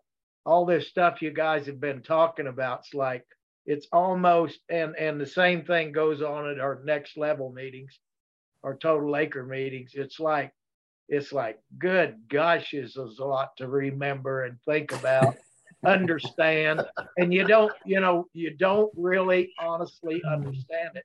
And there's nobody, and I've told this head CEO, there's nobody in our area like Dan and you guys that we can turn to and say, what should we do? What's wrong? What's going on here?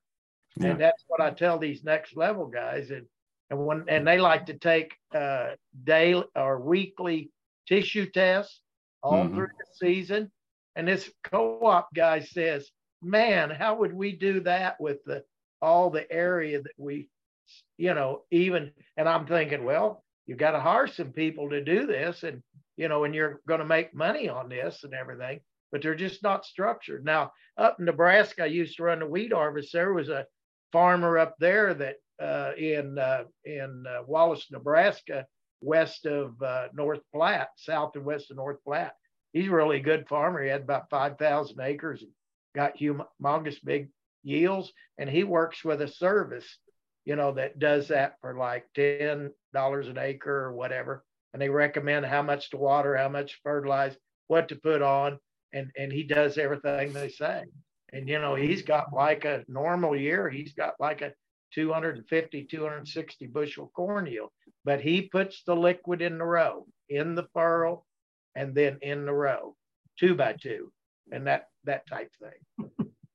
And our area, like say, 99.9% of the people in our area are using it. Yeah.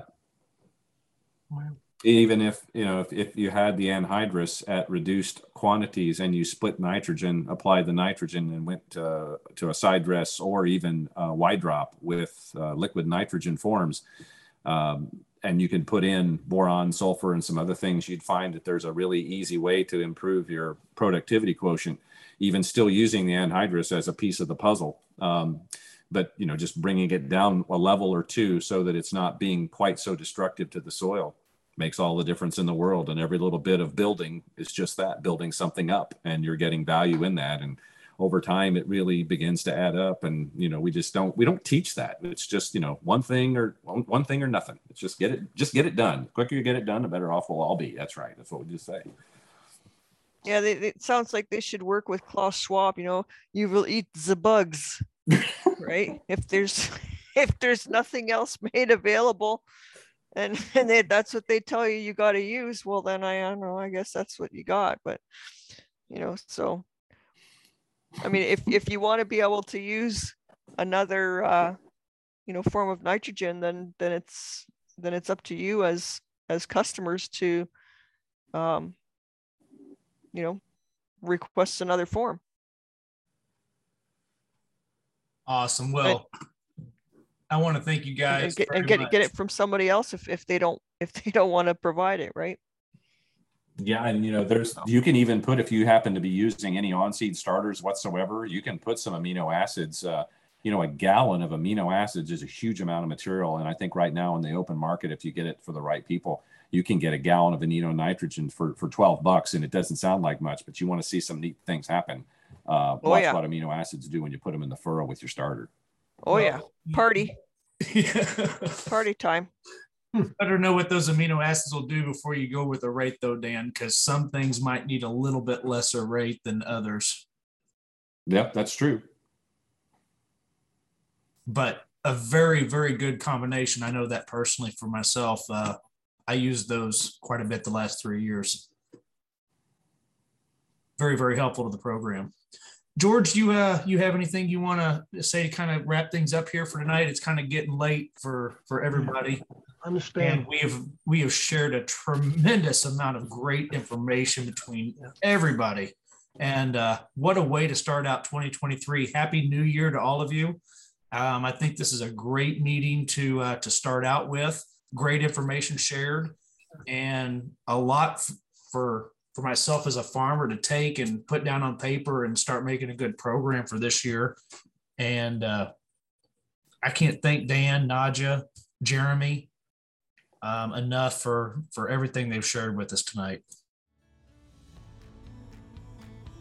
Thank you for tuning in to today's call, presented to you by the Fellowship of Christ-like Growers. We hope you can join us again soon.